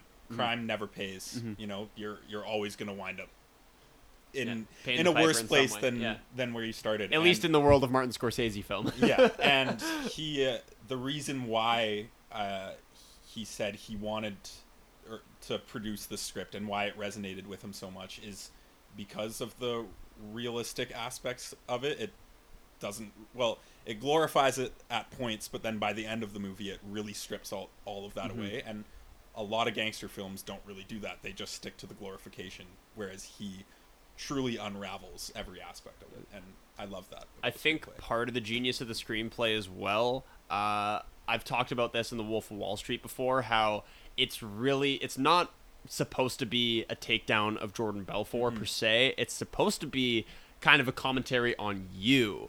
The final shot of Wolf of Wall Street is the shot of the audience watching Jordan Belfort's performance. Sorry, spoilers for Wolf of Wall Street. There's still lots more movie to enjoy. But I felt like that was him saying, like, yeah, this guy's a piece of shit, but people admire him. People want to be him. Yeah. You kind of want to be him. Right. And that's a problem. And it's kind of pointing the camera at the audience and saying, like, take a look at yourself and your urges and realize the importance of your impulse control. It's a good thing we're all not money hungry, adulterous murderers. It's a really good thing that we're not, for sure, all of those. And I think Goodfellas is the shot of Henry on his front porch saying, "Now I have to live my life like some kind of schnook," is kind of saying, like, yeah, this guy's a piece of shit, but like he could be your next door neighbor too. Like he could be anyone. He could be you. So Yeah. that's my rant on the screenplay. I'm sorry. Awesome. Your pick? Oh, yeah, I'm gonna go with. I've mentioned it before, a lot of times, but I'm just gonna go with the color grading. Yep. I guess that does incorporate a little bit into costume design and set design, but I'll just stick to the color. I just love the use of reds throughout this movie. There is good use of color throughout the rest of the movie too. I didn't really understand the meaning behind it, but aesthetically and how it makes the cinematography look, there's a lot of good use of color, but just particularly with the use of the color red to show passion, to show violence, to show anger, to show how menacing these characters are, and I think how you're not really meant to root for them. And I think it really is rooted in the use of that color right off the get-go, from the taillights off the car. The first time you see the characters be confrontational or violent, they're usually wearing red. And yeah, just a bunch of elements like that I really picked up on and I really loved, because I love color grading.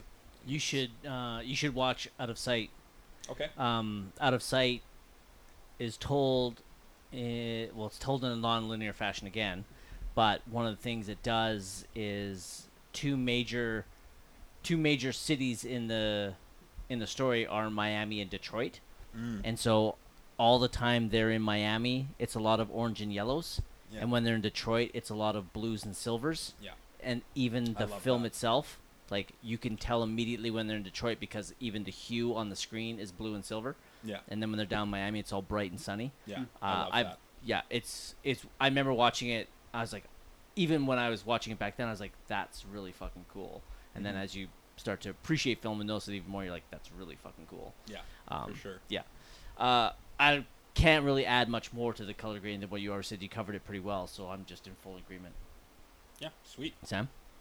Yeah, I admittedly, I'm almost ashamed to admit, but like I barely even noticed it. And it's like, now that I think about it, it's one of the most obvious pieces in the movie. Mm-hmm. It goes to show, I think, that when a movie engrosses you enough, even if you're trying to dissect it, things can kind of fly under the radar. I'm so bad for missing oneers, because I'll just be so invested in what the story's doing. Yeah, and it's funny because it doesn't say, like, at the beginning of the shot, this is a oneer. Yeah. You just kind of realize halfway, you're like, when was the last cut? Yeah, do you want to know what's funny about oneers? Is I notice them a lot, except in Spielberg films. I do not see them. He's the master of the subtle oneer. Yeah. He does not draw attention to them, but they're reliably in his movies, like, and they're not crazy like 5-minute set pieces. It's just kind of like a 1.5 long, 2-minute long conversation maybe that he'll choose to do a oneer in. The one I love is his West Side Story remake, the dance in the gym, and how he goes through and up and around all the. God, dances. I gotta rewatch that one. Me too. That was a great fucking movie. That was the only theater experience that I've had where I was absolutely by myself, not a single other soul in the theater. It was amazing. I'll have that tomorrow for 2 movies back to back. You'll be by yourself? Yeah. For Barbie and Oppenheimer? Yeah. I think Wes means he was the sole person in the theater. Yeah, no, I was the only person. I've been that. I was that for The Insider. Okay. And a couple other movies I've done. I've been that. It's awesome. Yeah. I was gonna say, did you like rent out the theater tomorrow or something? Oh yeah, no, I thought you meant going by yourself, which I've done countless times. But yeah, I've been alone in the theater a couple times, which I love. My turn. Yep. I'm going with directing. I can't heap enough praise, obviously, on this, in every aspect. Every choice he makes is perfect. How he pulls out these incredible performances from everyone, not just the four leads, but Paul Sorvino and all the minor gangsters as well. Like Carbone kills me. I fucking love that guy. Stax. We get a young Samuel L. Jackson. Yeah, crazy. I forgot about that. Stax? That's Stax? That's Samuel L. Jackson. No way. Yeah. Oh my god. I can't believe you didn't notice. That's funny. Yeah. That's awesome. It's because he didn't say motherfucker. That's it. Yeah, exactly. Yeah, it's Samuel L. Jackson, and then I love the whiny performance of Karen's mom. And the performance he gets from his own mother. Mhm.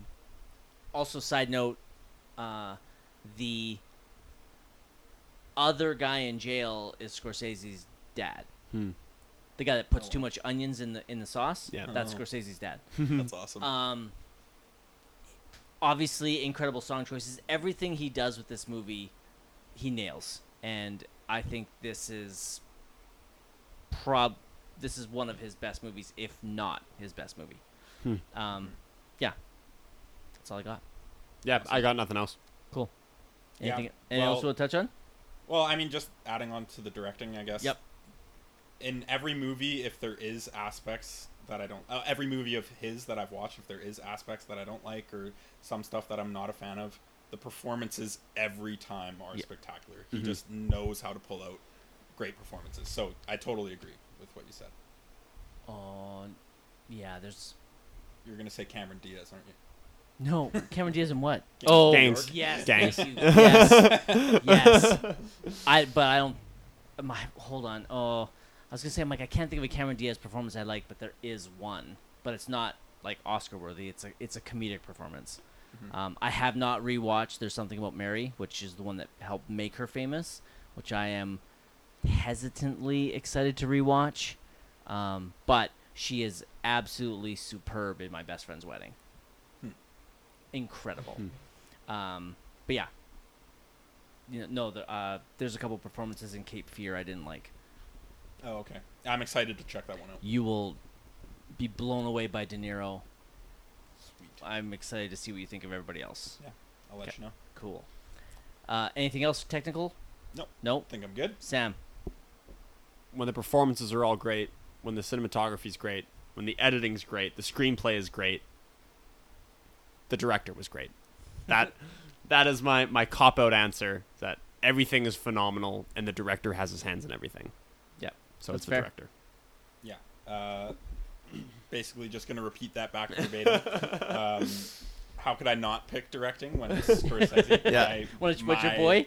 Yeah, my number one through and through, and this is basically the sum of everything that his career means, going back and going forward. You can always pin it back to Goodfellas. So basically, what we should be doing is making sure that we cover every Scorsese film going forward here, so that way Wes will come. Yeah, on. exactly. Yeah. Which like means What year are we jumping to after this? 97. 97 is... Hold on. I don't want to say he has one in that year. I don't think he does. Maybe not. But we'll find out here And then we're shortly. moving forward after that. Hold on. I'll see if I can I find it. too am also picking, as he's looking, I too am picking Scorsese for my pick. It's because he has his hands in everything. This is an absolute masterpiece. And, yeah. What you got for us Awesome. in 97? Kundun. Oh, I do want to check that out. So do I. Yeah. K-U-N-D-U-N? Did I say that right? Yeah, Kundun. Kundun? Kundun. Oh, interesting. Oh, It's right, based you guys on the life of the Dalai Lama. That's cool. That's right. You guys have to finish off the 90s after this, right? Well, we've done 99. Well, we've done everything, but we want to. Wasn't until 95 that we started doing more than just the Best Picture nominees. We started expanding into kind of culturally significant films, and then we expanded it more into including filmmakers that we love. So we want to go back and do it for the years that we've done. We're skipping 96 because we feel it's kind of a weak year, and there's not that many films outside of the Best Picture nominees that we already done that we want to revisit. So we're just skipping it. So we're going, after we finish 90, we're going to 97, and then we're going to go forward from there on. Perfect. Oh, for the rest of For the rest of it.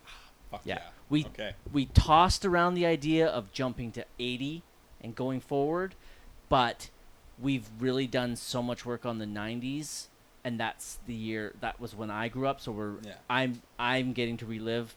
I want Sam to have that, so we're gonna move after we finish the 90s, then we're gonna go 2000 forward. Yeah. Maybe when we get to 2010, which rough math is about 2031. We can revisit if we want to go back to the 80s and do it then. Yeah. But we're gonna go 97 to 2009 for sure. as soon as you hit 2010s, it's going to be hard for me not to want to come on for every single episode. Yeah. I will not lie. Another reason to watch Kundun, other than Scorsese in the director's chair, who's behind the camera? Deakins. Deakins? Baby. I didn't even know that Deakins and Scorsese did a movie together. I also did not. Well, that just got added to the 97 list. I guess it Yeah. did. All right, you're on for that one? Yeah, for sure. Done. Sweet. Okay. All right, favorite quotes. Sam. All right. I, as expected, have 5. A lot of great dialogue in this, but still some great one-liners. Number 1, as far back as I can remember, I always wanted to be a gangster. Number 2, I had to choose just a snippet of Yeah. this very long scene. Of course. You mean, let me understand this, because, maybe it's me. I'm a little fucked up, maybe, but I'm funny how? I mean, I'm funny like a clown. I amuse you. I make you laugh. I'm here to fucking amuse you. What do you mean funny? Funny how? How am I funny? That's number 2. Number 3, nice. I probably should have this at the end because it's chronologically last, but I'm an average nobody. Get to live the rest of my life like a schnook. Yep. Number 4 is in regards to the conversation about Paulie going in on the restaurant. Now the guy's got Paulie as a partner. Any problems, he goes to Paulie. Trouble with the bill, he can go to Paulie. Trouble with the cops, deliveries, Tommy, he can call Paulie. But now the guy's got to come up with Paulie's money every week, no matter what. Business bad? Fuck you, pay me. Oh, you had a fire? Fuck you, pay me. Place got hit by lightning? Fuck you, pay me. And number 5, if you're part of a crew, nobody ever tells you that they're going to kill you. Doesn't happen that way. There weren't any arguments or curses like in the movies. See, your murderers come with smiles. They come as your friends, the people who've cared for you all your life. They always seem to come at a time that you're at your weakest and most in need of their help. Like a shockingly dark but salient thought from Henry Hill as he begins to unravel. Awesome. Great picks. Nice. Wes, what do you got? All right. Number 1, as far back as I remember, I wanted to be a gangster. Yep. Number 2, I probably won't say it as well as Sam. Funny how? What's funny about it? Funny like I'm a clown. I amuse you. I make you laugh. I'm here to fucking amuse you. Number 3, Jimmy was the kind of guy who rooted for the bad guys in the movies. That is a great line. Great pick. Number 4, if you're part of a crew, nobody ever tells you that they're going to kill you, and the rest of the monologue there. Number 5, and this comes from the narration from Karen during their wedding. It was like he had 2 families. The first time I was introduced to them all at once, it was crazy. Paulie and his brothers and lots of sons and nephews, and almost all of them were named Peter or Paul. It was unbelievable. There must have been 24 Peters and Pauls at the wedding. Plus, they were all married to girls named Marie, and they named all their daughters Marie. By the time I was finished meeting everybody, I thought I was drunk. Yep. And honestly, I think that line, it's either this is actually true in Italian culture, or it's Scorsese playing with the tropes of mobster names. I think it's a little bit of both. I think it's a bit of both. Okay, that so it? Yeah, that's Okay, it. cool. all right, we've got so much crossover. So as far back as I can remember, I won't say it. The I amuse you is in there. The one thing as well that I love about that line is that at the very end of that line in Pesci's delivery, he's almost out of breath. Like when he goes, "What do you mean I'm funny? How am I funny?" He has this catch of the breath right at the end. I've always loved that. The one I have I have 2 that you guys don't. So I have the I'm an average nobody, the schnook line, and the 2 I have that you don't is from Jimmy. I'm not mad. I'm proud of you. You took your first pinch like a man. And you learned 2 great things in your life. Look at me. Never rat on your friends and always keep your mouth shut. And the other one is from Henry Hill talking about Paulie. Paulie may have moved slow, but it was only because Paulie didn't have to move for anybody. Fuck, I can't believe I missed that Nice. DeNiro one. That's a good one. Yep. Sam, your favorite quote? I'm not going to do the whole thing, but funny how. Yeah. Funny how. I also just want to say briefly on the name thing, somewhat related. I watched an interview with George R.R. Martin recently where he's talking Favorite about author. he's talking about Game of Thrones, and where he said the advice always given to him was never have 2 characters who have the same letter in their name, or the same letter to start their name, because it'll confuse the reader. So like only have one character whose name starts with S, one character whose name In starts one with T. scene? Yeah, in like a book. Oh, wow. Yeah, and he said he thought that was stupid because he has more than 26 characters in his books, and B, because he wants it to feel real history textbooks, if you've read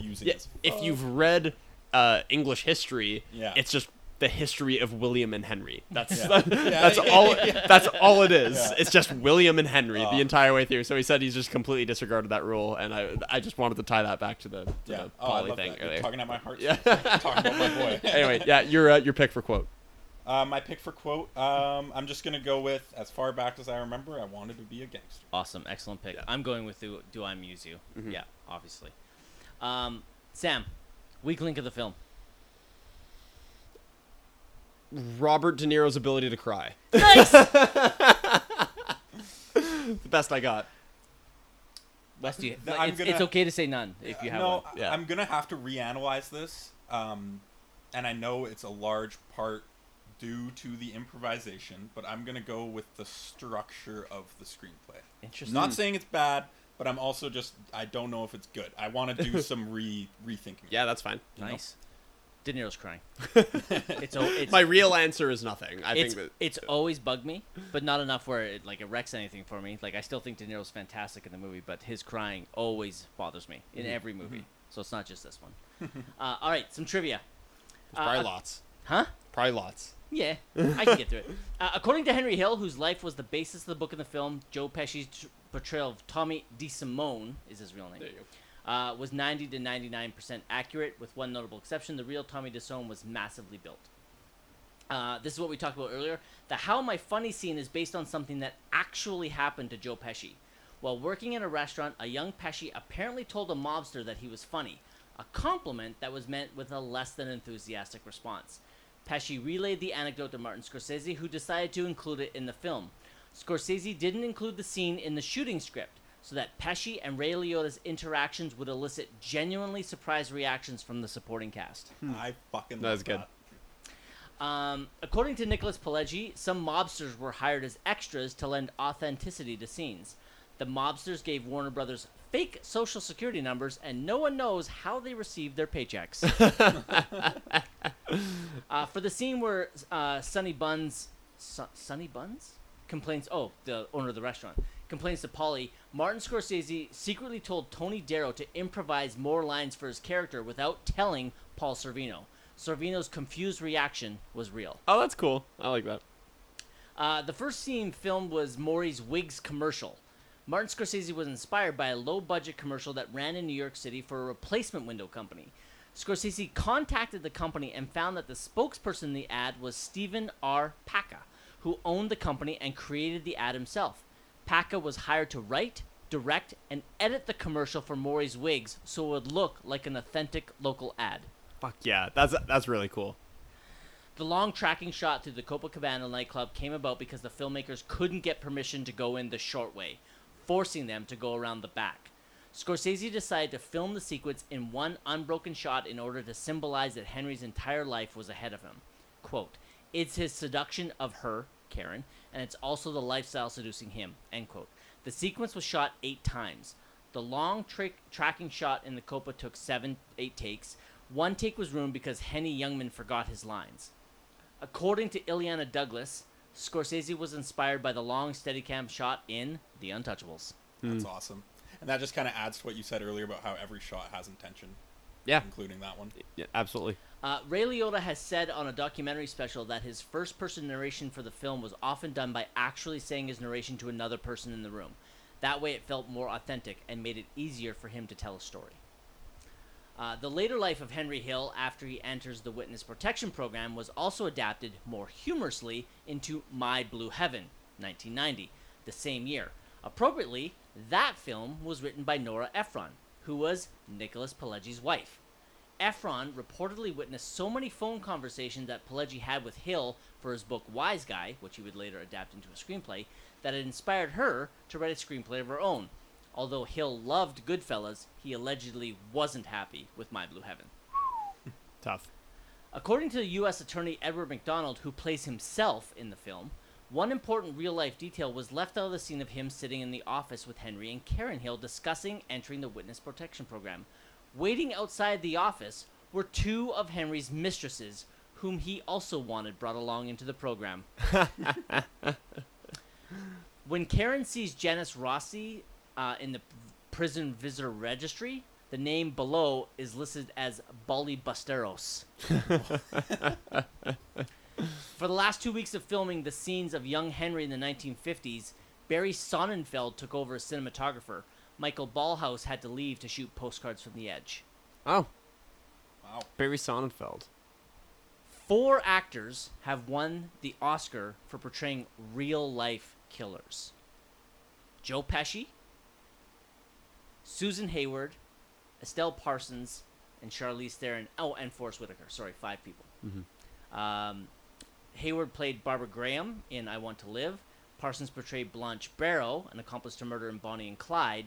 Theron played serial killer Aileen Wuornos, and Whitaker played dictator Idi Amin. Mm-hmm. Casting what ifs. Ray Liotta turned down the part of Harvey Dent in Batman in order to make this movie. Wise. Fuck yeah. Was that Tim Burton's Batman's? Or Yes. Okay. Yeah. Yeah. Alec Baldwin auditioned for the role of Henry Hill. Yeah, I guess he would have been the right age-ish. He would. We're going to do an Alec Baldwin film. Oh. We're doing Hunt for Red October. Oh. You should watch that. Okay. While De Niro was not yet committed to the project, Martin Scorsese courted William Peterson for the role of Jimmy Conway. Peterson turned it down. Do you know who that is? No. Not by name? You do know him. He's the lead actor in CSI Las Vegas. Gil Grissom. Oh, okay. Yeah. I don't see it. But I love that. I love that actor.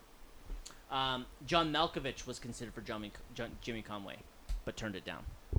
I think he would have been good. His voice is a little too distinct, though. Yeah. When I saw this, it kind of made me sad. I love Ray Liotta, but Val Kilmer auditioned for the role. I Would have been good. Yep, I definitely could have liked that. Al Pacino was offered the role of Jimmy Conway. He turned it down due to fears of typecasting. That same year, Pacino ended up playing an even more stereotyped gangster, Big Boy Caprice in Dick Tracy. He admits regretting the decision. He could have killed it, for sure.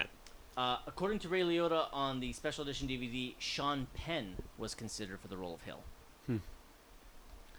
And according to Irwin Winkler, Tom Cruise was discussed for the role of Henry Hill. Disgust. Yeah. Yeah. I like the Val Kilmer thing. I think that's cool. Me too. I'm a big fan of that. Mm-hmm. All right, closing credits. Sam, would you watch this movie again? Yes, I would. Wes? Fuck yes. I've seen this movie twice this week. I would watch this movie tomorrow. Sam, would you recommend this movie to friends? Yes, I would. Wes? Fuck yes. Hell yeah, I would. I'm always excited when I find someone that hasn't seen it.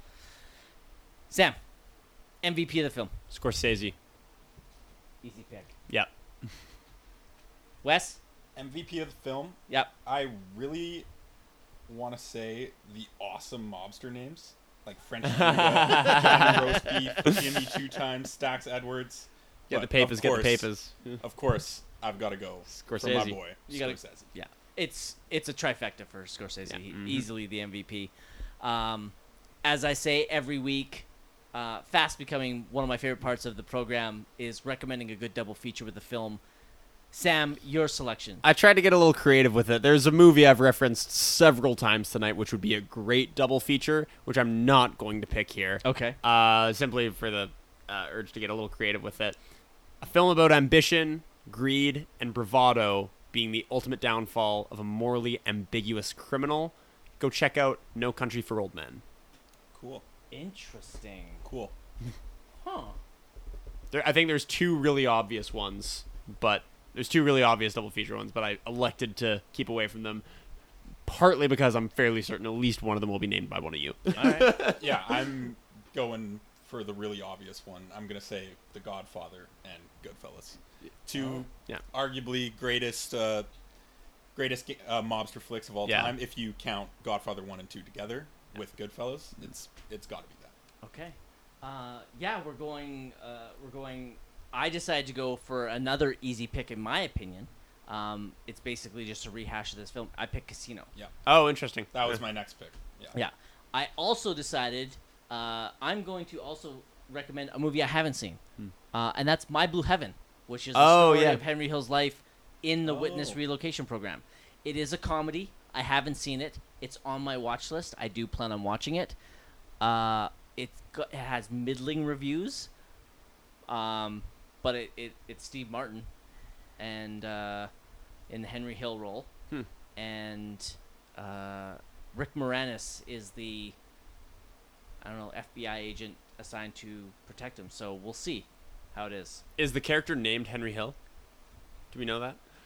Also, since you technically did too, I am just going to mention explicitly, Wolf of Wall Street would be an excellent double feature for this, obviously. For some reason, that didn't come across my mind, even though I thought about it so much while I was watching it. Yeah. But yeah, I think it was more... Not... Sorry, I cut you off. off. His name isn't Henry Hill? No. Okay, but it's based off of him? Yes. Yeah.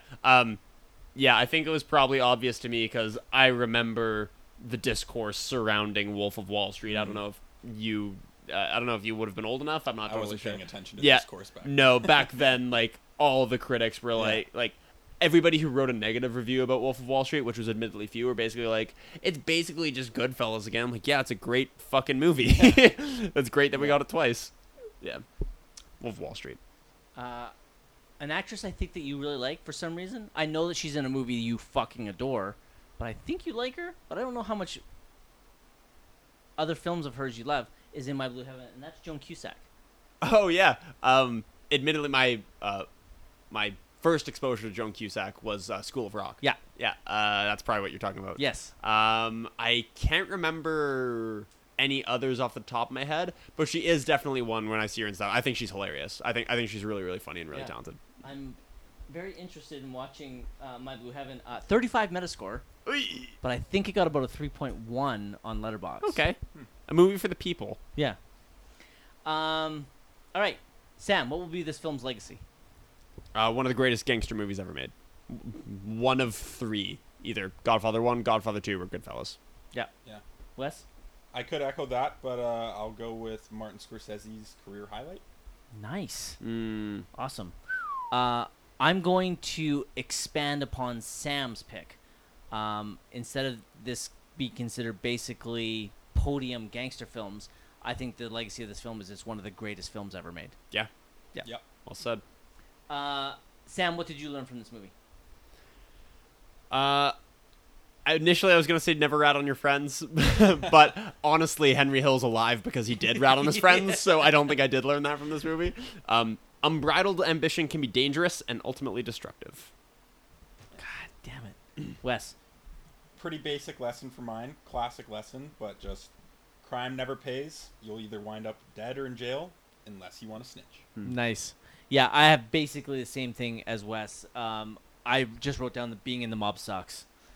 It may look glamorous, but you don't get out in any good way whatsoever. Sam, your final thoughts on Goodfellas. What a fun one to revisit. This was one of the ones from '90 I was really excited about, especially when it was announced that Scorsese's super fan Wes Minaker was going to be on the show.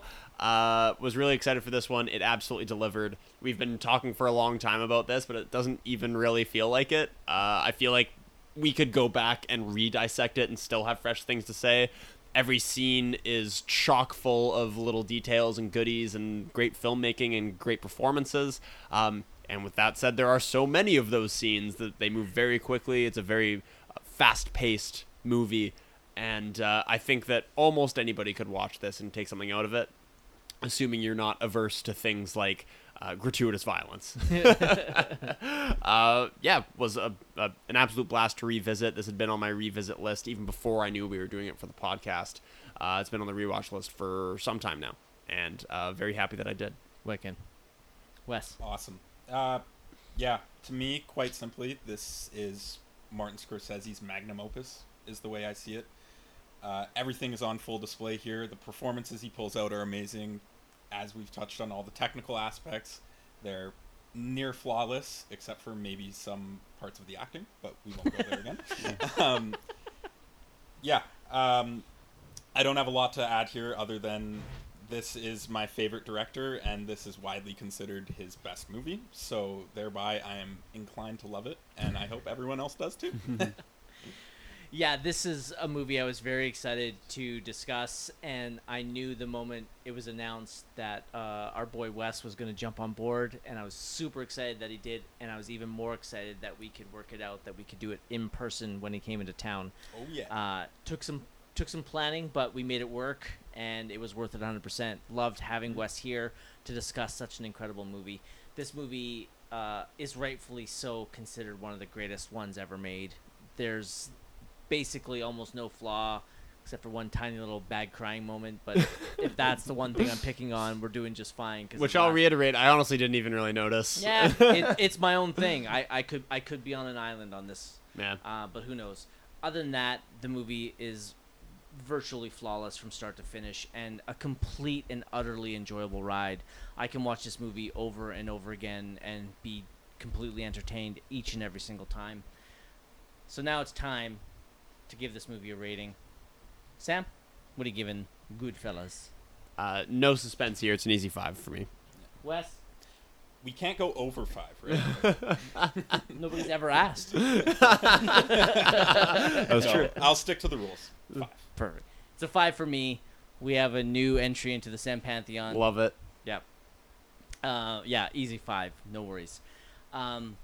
Generally, this is when we start to wrap up the show. We're already 3 hours in, but we have more to offer.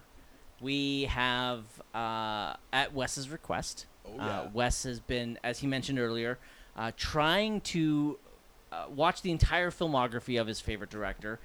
He was unable to accomplish the feat by the deadline that he set, but he did manage to get quite a few done, and so he has asked us to get together to rank our Scorsese films. Now, I just want to clarify, because this is how I did my list. I ranked these as my favorite based on my preference, not by the quality. The absolute merit. Yes. If such a thing exists. Yes. Okay. Yep. So we have all got varying numbers of our films. So each of us is going to do our entire list in ascending order. And if we so wish, we could discuss a little bit about the film, but we're going to try and keep it short and sweet so we don't run too long. Everybody okay with that? For sure. Yeah. Sweet. Sam, you ready to lead us off? Yeah, let's do it. All I'm right. just trying to create numbered lists so I can insert your lists in there while we go along. Sure. I'll go somewhat brisk, but I'll spend a little time on each. Number 8. So I've seen 8 of these films. Yep. Number 8 is one I admittedly just don't remember that well. I remember enjoying the lead performance in it, but found it definitely a little long and ultimately not the most memorable of his filmography. Number 8 is Aviator. Yep. A film we watched for the podcast. Everyone's seen this one. I know you have, Manny. Haven't seen it? You haven't seen Aviator? Nope. Pretty good. Interesting. It's a true story about the life of Howard Hughes, Leonardo DiCaprio. Incredible DiCaprio performance. Yeah. Incredible Oscar-winning performance from Cate Blanchett. Yeah. Otherwise, kind of forgettable. Yeah, I agree. Yeah. Number 7, another movie I've only seen once, filled to the brim with every name you could possibly hope to have in a movie. Honestly, just this low because this film has been made better by the same person. Number 7, The Irishman. 3.5 hours long, mostly enjoyable. Suffers from... It's funny, this film's already 4 years old, and the anti-aging stuff that it does has already aged so poorly. It's amazing. The De Niro de-aging stuff is really distracting in the scenes that it's used. Have you watched it more than once? No, I haven't. Okay. But I know that would be... It was already standing out bad. This was before the word deepfake was in the cultural lexicon even. So we've already gotten better at this technology since the film was released. Number 6, film I enjoyed. A little bit of a departure as far as the cast is concerned. A couple of newcomers to the Scorsese filmography in a relatively recent film. Don't know if either of you have seen this. Silence. I want to see this so bad. Yeah, really So good. This has got one of your other boys in it. How have you not seen this? Adam Driver. That's my favorite actor. I know. Adam Driver and... Man, Wes, you suck. And Andrew Garfield. Really enjoyable. The only reason it's this low is because there's five Scorsese films that are better than it. I think you'll really enjoy it. Scorsese grew up religious and I believe still is religious. Yep. I myself am not, but I still really found a lot to enjoy in this movie. I always find depictions of faith through really tough times, and I will go as far as to say that there are some really fucking dark and disturbing things in this movie that these people have to endure, and the study of how their faith endures really interests me. Cool. Number 5 is kind of a homer pick. So that was number 6. Yes, that's Okay. right. Yep. Number 5 is kind of a homer pick. I suspect that both of you have seen it and probably have it a little lower on your lists. One that I really enjoyed growing up. Just a really good, suspenseful, straightforward thriller. I know what he's going with. Shutter Island, number 5. I assume both of you have seen it. Yep. Number 4, admittedly marred by one subpar performance in it. It is so much fun front to back. Has our good friend Dan Lewis as one of my favorite villains of all time. Bill the Butcher. Gangs of New York. Yep. Number 4. Number 4, Podium. Yep. Podium. Mount Rushmore. Mount Rushmore. Now we're into Podium. I mean, there's only 3 left that they could possibly be. It's really a matter of the order. Number 3, it got there second. Like if it got there first, it might be first, but it was not a remake of Goodfellas. Wolf of Wall Street. Number 3. Still a huge fan of that movie to this day. One that's only grown on me in estimation, and probably due for my 4th or 5th watch at this point. Mm-hmm. Definitely would want to go see that again. Got 2 left. Number 2, in a photo finish, we have Goodfellas. Wow. As my second favorite Scorsese movie. As we established in the last 3 hours, there's basically nothing not to like about this movie. The only reason it isn't number 1 is because there's just one that I have watched far more times, one that I quote more, one that speaks to me, one that I have watched religiously since it came out in 2006, one that I arguably watched when I was far too young to have watched it. That's The Departed. Best Picture winner 2006, Leonardo DiCaprio and Matt Damon and Jack Nicholson and Mark Wahlberg and Alec Baldwin. Holy shit, there's so many names in this movie, I almost ran out of breath. I know that Manny even likes the Hong Kong version better. I do. Whose name escapes me at the moment. Infernal Affairs? Infernal Affairs, thank you. I wholeheartedly disagree. I think The Departed, while almost acting as a shot-for-shot remake at times, adds a lot of fresh new stuff to it. And come on, it has Leonardo DiCaprio and Matt Damon in it. So, The Departed. And my Oscar nominee Mark Wahlberg for some reason. Yeah. Maybe not. Maybe fuck yourself.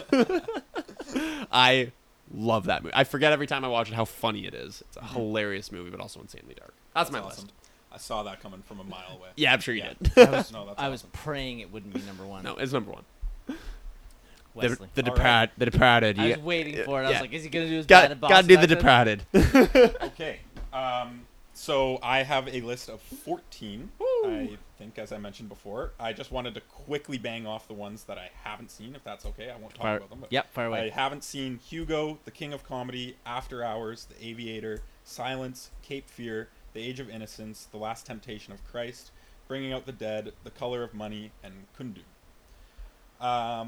So yeah, with that being said, here is my list. At number 14, bit unfair, I've got Who's That Knocking at My Door? Scorsese's debut feature film. I believe he made this as a student. I know he got the funding from his university. It's basically a prequel to origin story to Mean Streets. Mean Streets, they originally wrote this as a continuation of this movie, but then eventually changed the script. Harvey Keitel is basically playing the same character, which is an autobiographical version of Scorsese, or at least that's what it feels like. It's not totally meant to be that. But there's still some really funny moments. Harvey Keitel uses some hilarious flirtation methods throughout the movie. And it explores a lot of themes of Catholic guilt, like a lot of his other movies do.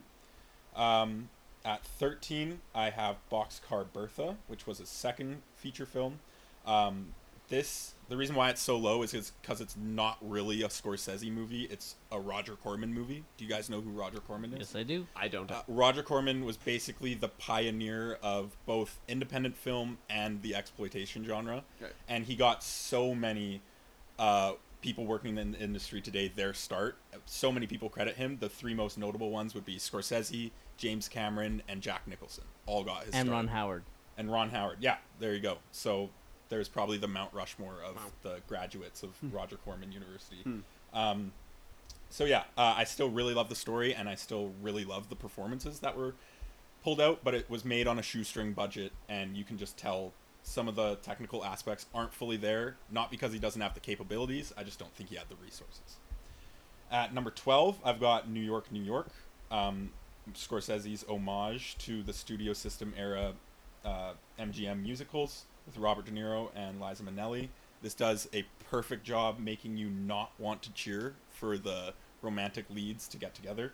And once again, great use of color coding in the costume design. In every single scene, they're wearing costumes that are opposite colors, so it just really shows you how disjointed they are throughout it.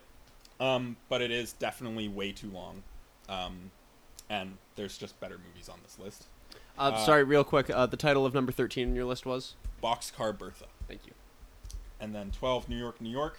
And then number 11, I have Alice Doesn't Live Here Anymore, which also came out in the 70s. Amazing lead performance. Amazing Jodie Foster performance when she was like 11 or 12, I believe, and she plays a tomboy. That just blew me away because I didn't even know it was her until the end of the movie and the credits rolled. So that was awesome. Number 10, we've got Gangs of New York. Oh. Wesley. Yeah. What? Very, very low. Wow. Amazing performances. Amazing story. But just parts of, I think... I also didn't rewatch this one when making this list. And I remember parts of the production design, while amazing, did feel a little bit messy throughout, I thought. And I also just don't think it was fresh enough in my mind to really consider it. I probably should have exempted it from my list, but nevertheless, it's there. It's all good. Number This 9. list is shit now, but whatever. Number 9, I've got The Irishman. Okay. I really like this movie. I know it's a bit overlong. I haven't watched it since it came out, so I bet if I rewatched it now, I would have some more things to say critically around the technology that's used. But once again, I love the story. I love the performances. So number 9, Irishman. Number 8, a lot of people are going to think this is far too low. I've got Mean Streets. Have you seen this, Manny? Nope. Great movie. It's not necessarily autobiographical because it is about Italian crime, and I don't believe Scorsese was actually involved in Italian-American crime. Not to my knowledge. The character... I think he just has a fascination with it. Yeah, the character is... I probably grew up around it. Probably. Sorry to cut you off, Wes. Character's basically a rehash of Keitel's performance in Who's That Knocking My Door, but done way better. All the technical elements are there. Performances are great. I highly, highly recommend this one to both of you if you haven't watched it. Following that, number 7, I've got Casino, or as we like to call it, Goodfellas 2. Once again, you got Joe Pesci hamming it up. Robert De Niro in an amazing performance, and Sharon Stone also. I got that right? Yeah. Sharon Stone? Yeah. Amazing supporting performance. When's the last time you watched Casino? A couple years. Okay. Yeah, a couple years. I am so adamant that Sharon Stone is a supporting actress, not a lead in that movie. Was she nominated? She was nominated for lead. Yeah. No. I agree. I would agree with that for sure. Number 6, I can already feel the dirty looks coming my way from Sam's side of the room. The Departed. But I got The Departed. Great movie. Thrilling. Amazing performances. I don't love it as much as Sam does, but I love that you love it so much. I do. And for the record, I'm not upset. I fully expect both of you to have it far lower than I do. Yeah. Nevertheless, great movie. At this point, we're in movies that I all love. Yeah, we're in gold territory right now.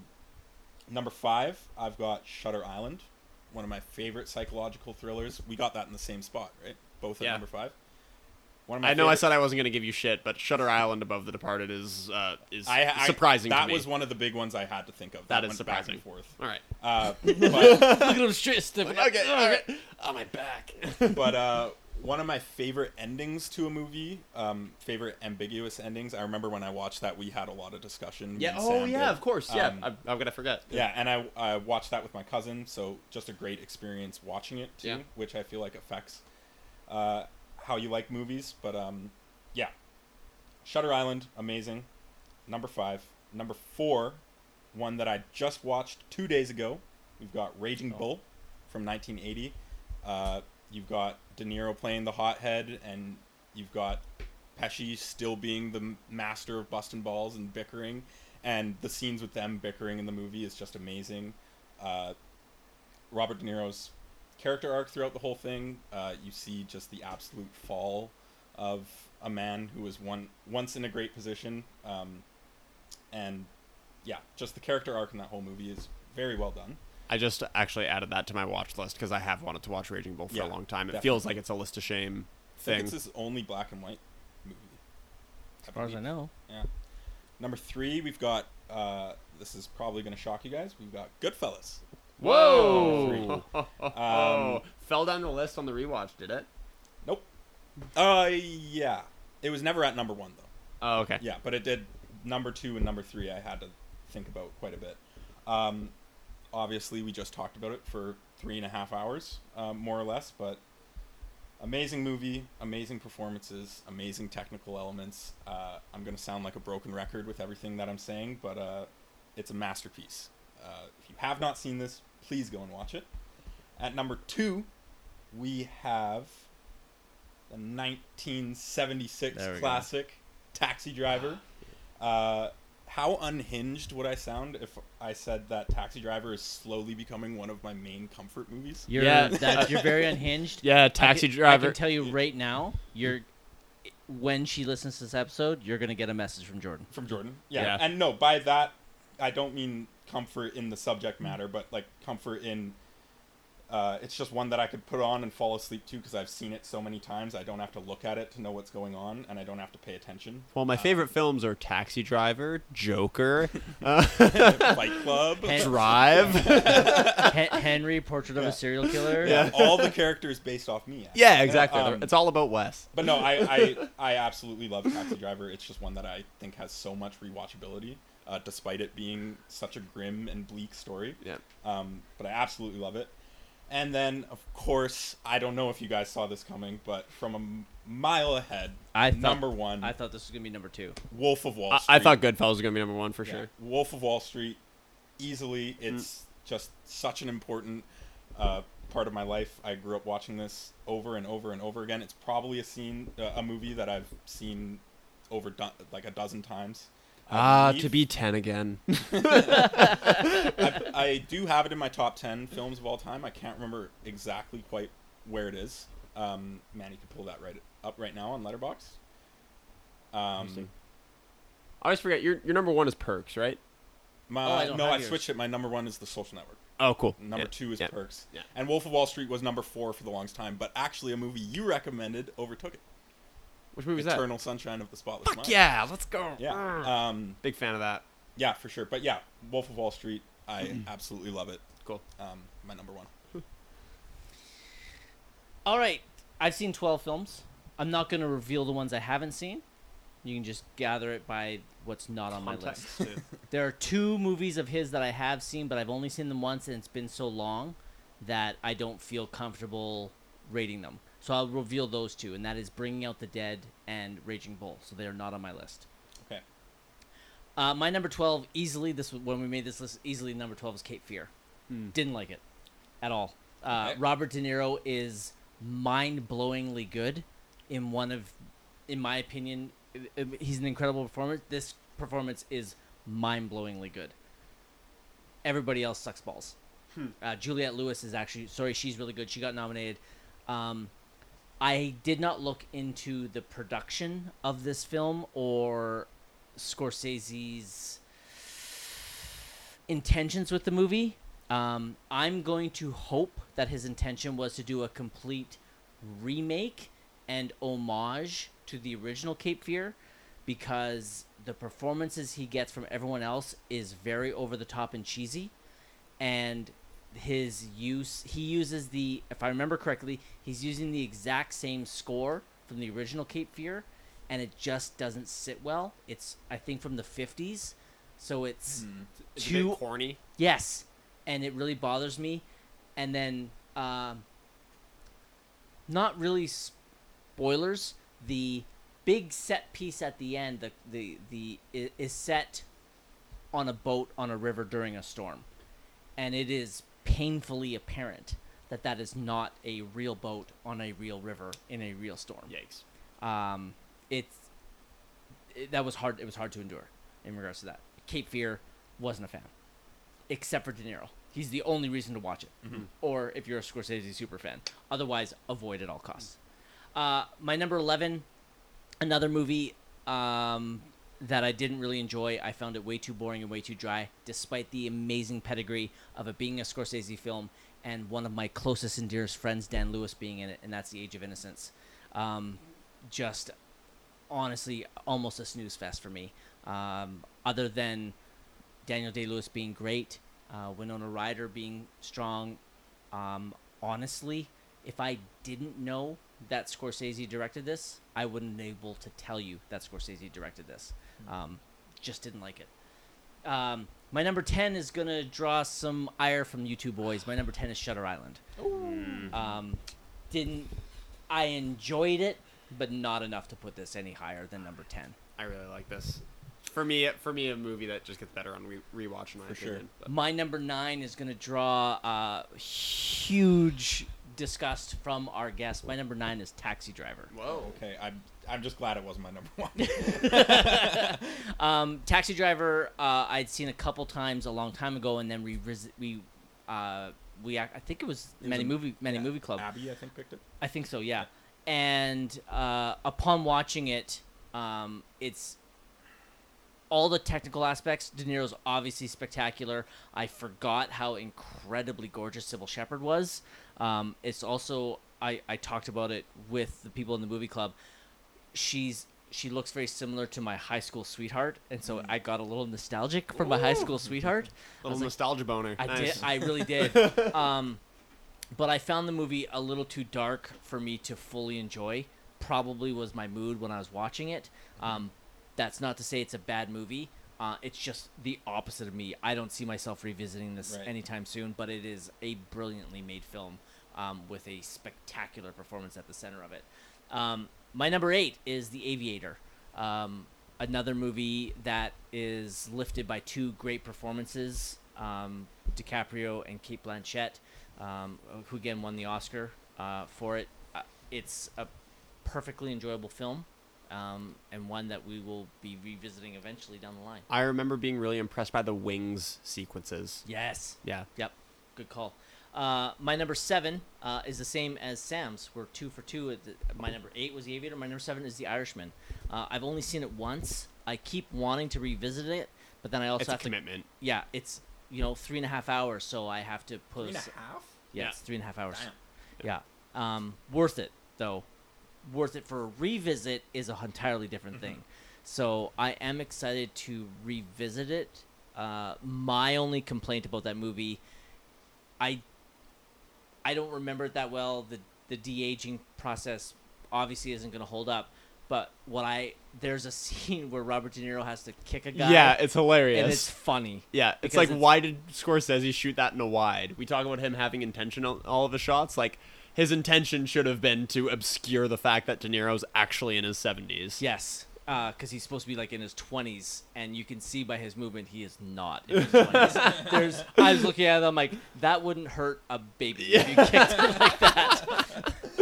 My number 6, probably too low for you boys, but my number 6 is The Departed. I do exactly where Wes had it. That's where I had it. I do prefer the Hong Kong film Infernal Affairs, but that's because I saw that first. So when I went and saw The Departed, which I was super excited for because I love Infernal Affairs, all the things that you get excited for, the reveals and all that, already occurred. There wasn't anything shocking because it is a remake of a film I've already seen. You've never seen Infernal Affairs, Wes? Like, when I say it's shot for shot in a lot of spots, there's many shots that are like ripped directly from Infernal Affairs. Yeah, like directly. And he credits it. Yeah. Right? He's not ripping it off. It is a complete remake. It's an homage, and Infernal Affairs is really fucking good. It is. I saw Infernal. It is good. Like, I saw Infernal Affairs. I saw Infernal Affairs, I think, within 2 years of its release in Hong Kong, which if I'm not mistaken, I think was about 8 years before The Departed was made. I have it in my head in the year 2000, but I could be wrong. Yeah, you can if you look that up for me. So yeah, I have. Wow, 4 years before Departed. So 4 years. Yeah. So I watched Infernal Affairs probably like 4 or 5 times before The Departed came out. So that's that's why The Departed isn't as high for me. That's not to diminish it. It is an obviously spectacular film. Mm-hmm. I am sad that that's what Scorsese has his Oscar for. I know. But at least he has one. Worth also mentioning, Infernal Affairs is about an hour shorter than The Departed. So Yeah. The Departed does add a lot of stuff. It Okay. does, yeah. My number 5 is Casino. I love Casino. I can watch it over and over and over again. It is basically Godfather or Goodfellas Part 2. And Goodfellas is already Godfather Part 4. Yeah, exactly. But yeah, I love Casino. I think Sharon Stone is absolutely magnificent in her second best performance of all time.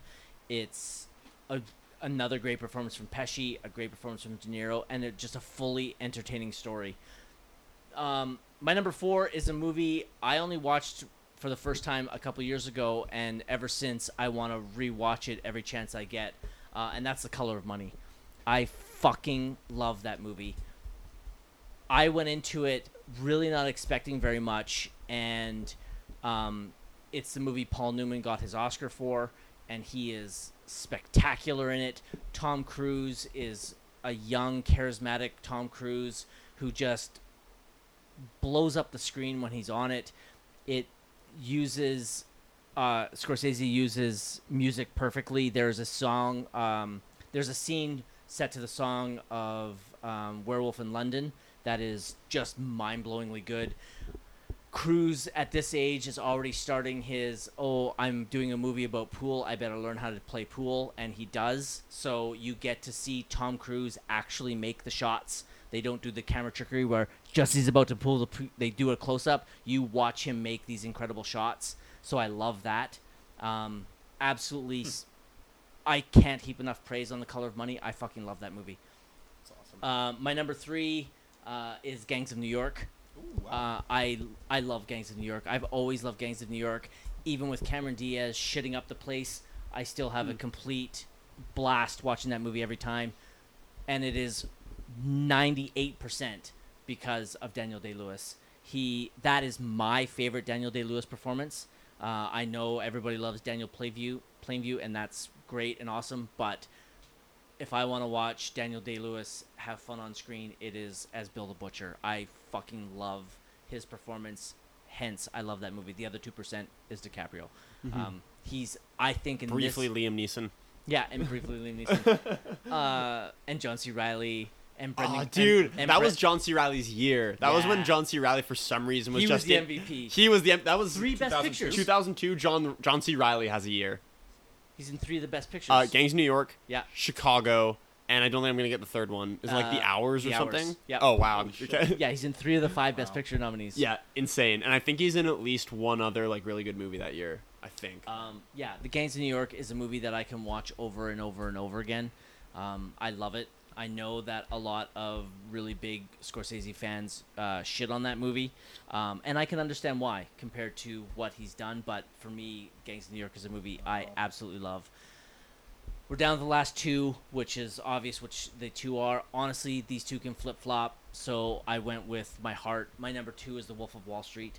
It is a movie that I honestly don't have a reason why, but I remember not wanting to go and see it in theaters for some reason. I think I was going through a phase where I was hating on DiCaprio, and I was just like, I don't want to fucking see this. And when I finally got around to watching it, I was so angry at myself for skipping it. I think this is, I think, DiCaprio's best performance. 100% agree. In all honesty, I think this is head and shoulders above everything else he's ever done. And that's saying a lot because I think he is a spectacular actor. Love this movie. It is quickly climbing the charts of my favorite movies. I don't know if it'll crack my top 20 the next time I make the list, but I bet you I'll put it in consideration. I can watch this movie over and over and over again. DiCaprio is great. Margot Robbie is a revelation. And Jonah Hill is awesome.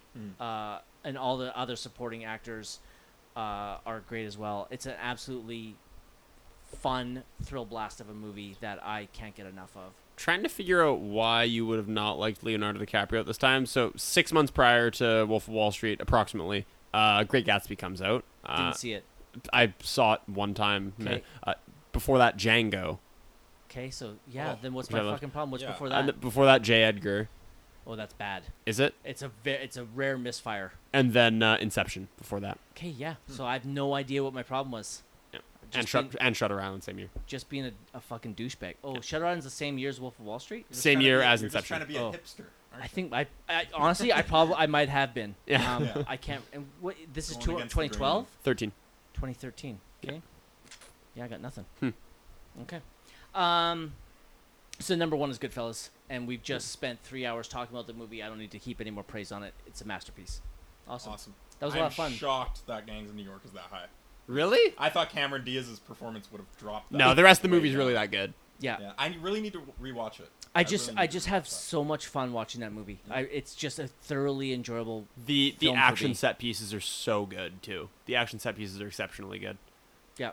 Am I right in remembering that the production design was a bit off? I don't know why I have that. I remember image in my head, liking but it. It's also a period piece, so Yep. the production design is usually the best parts of those. Yeah, Oh, I is it- don't. Are you talking about like sets, costumes, or the whole thing? Because I can't. My appreciation and enjoyment of the movie might be overshadowing my ability to see that. Yeah. But I can't think of. I think their costumes are fine. Caution, I have no So problem with. the set design, I don't remember having a problem. yeah, You know who else is great in that movie? Is Brendan Gleeson. yes, Yeah. Mad Eye Moody in Yeah. Gangs of New York. Yeah. yeah, awesome. That was a lot of fun. Thank Yeah. you for suggesting that. Yes, that was fun. making the list. Yeah, you bet. All right, next week.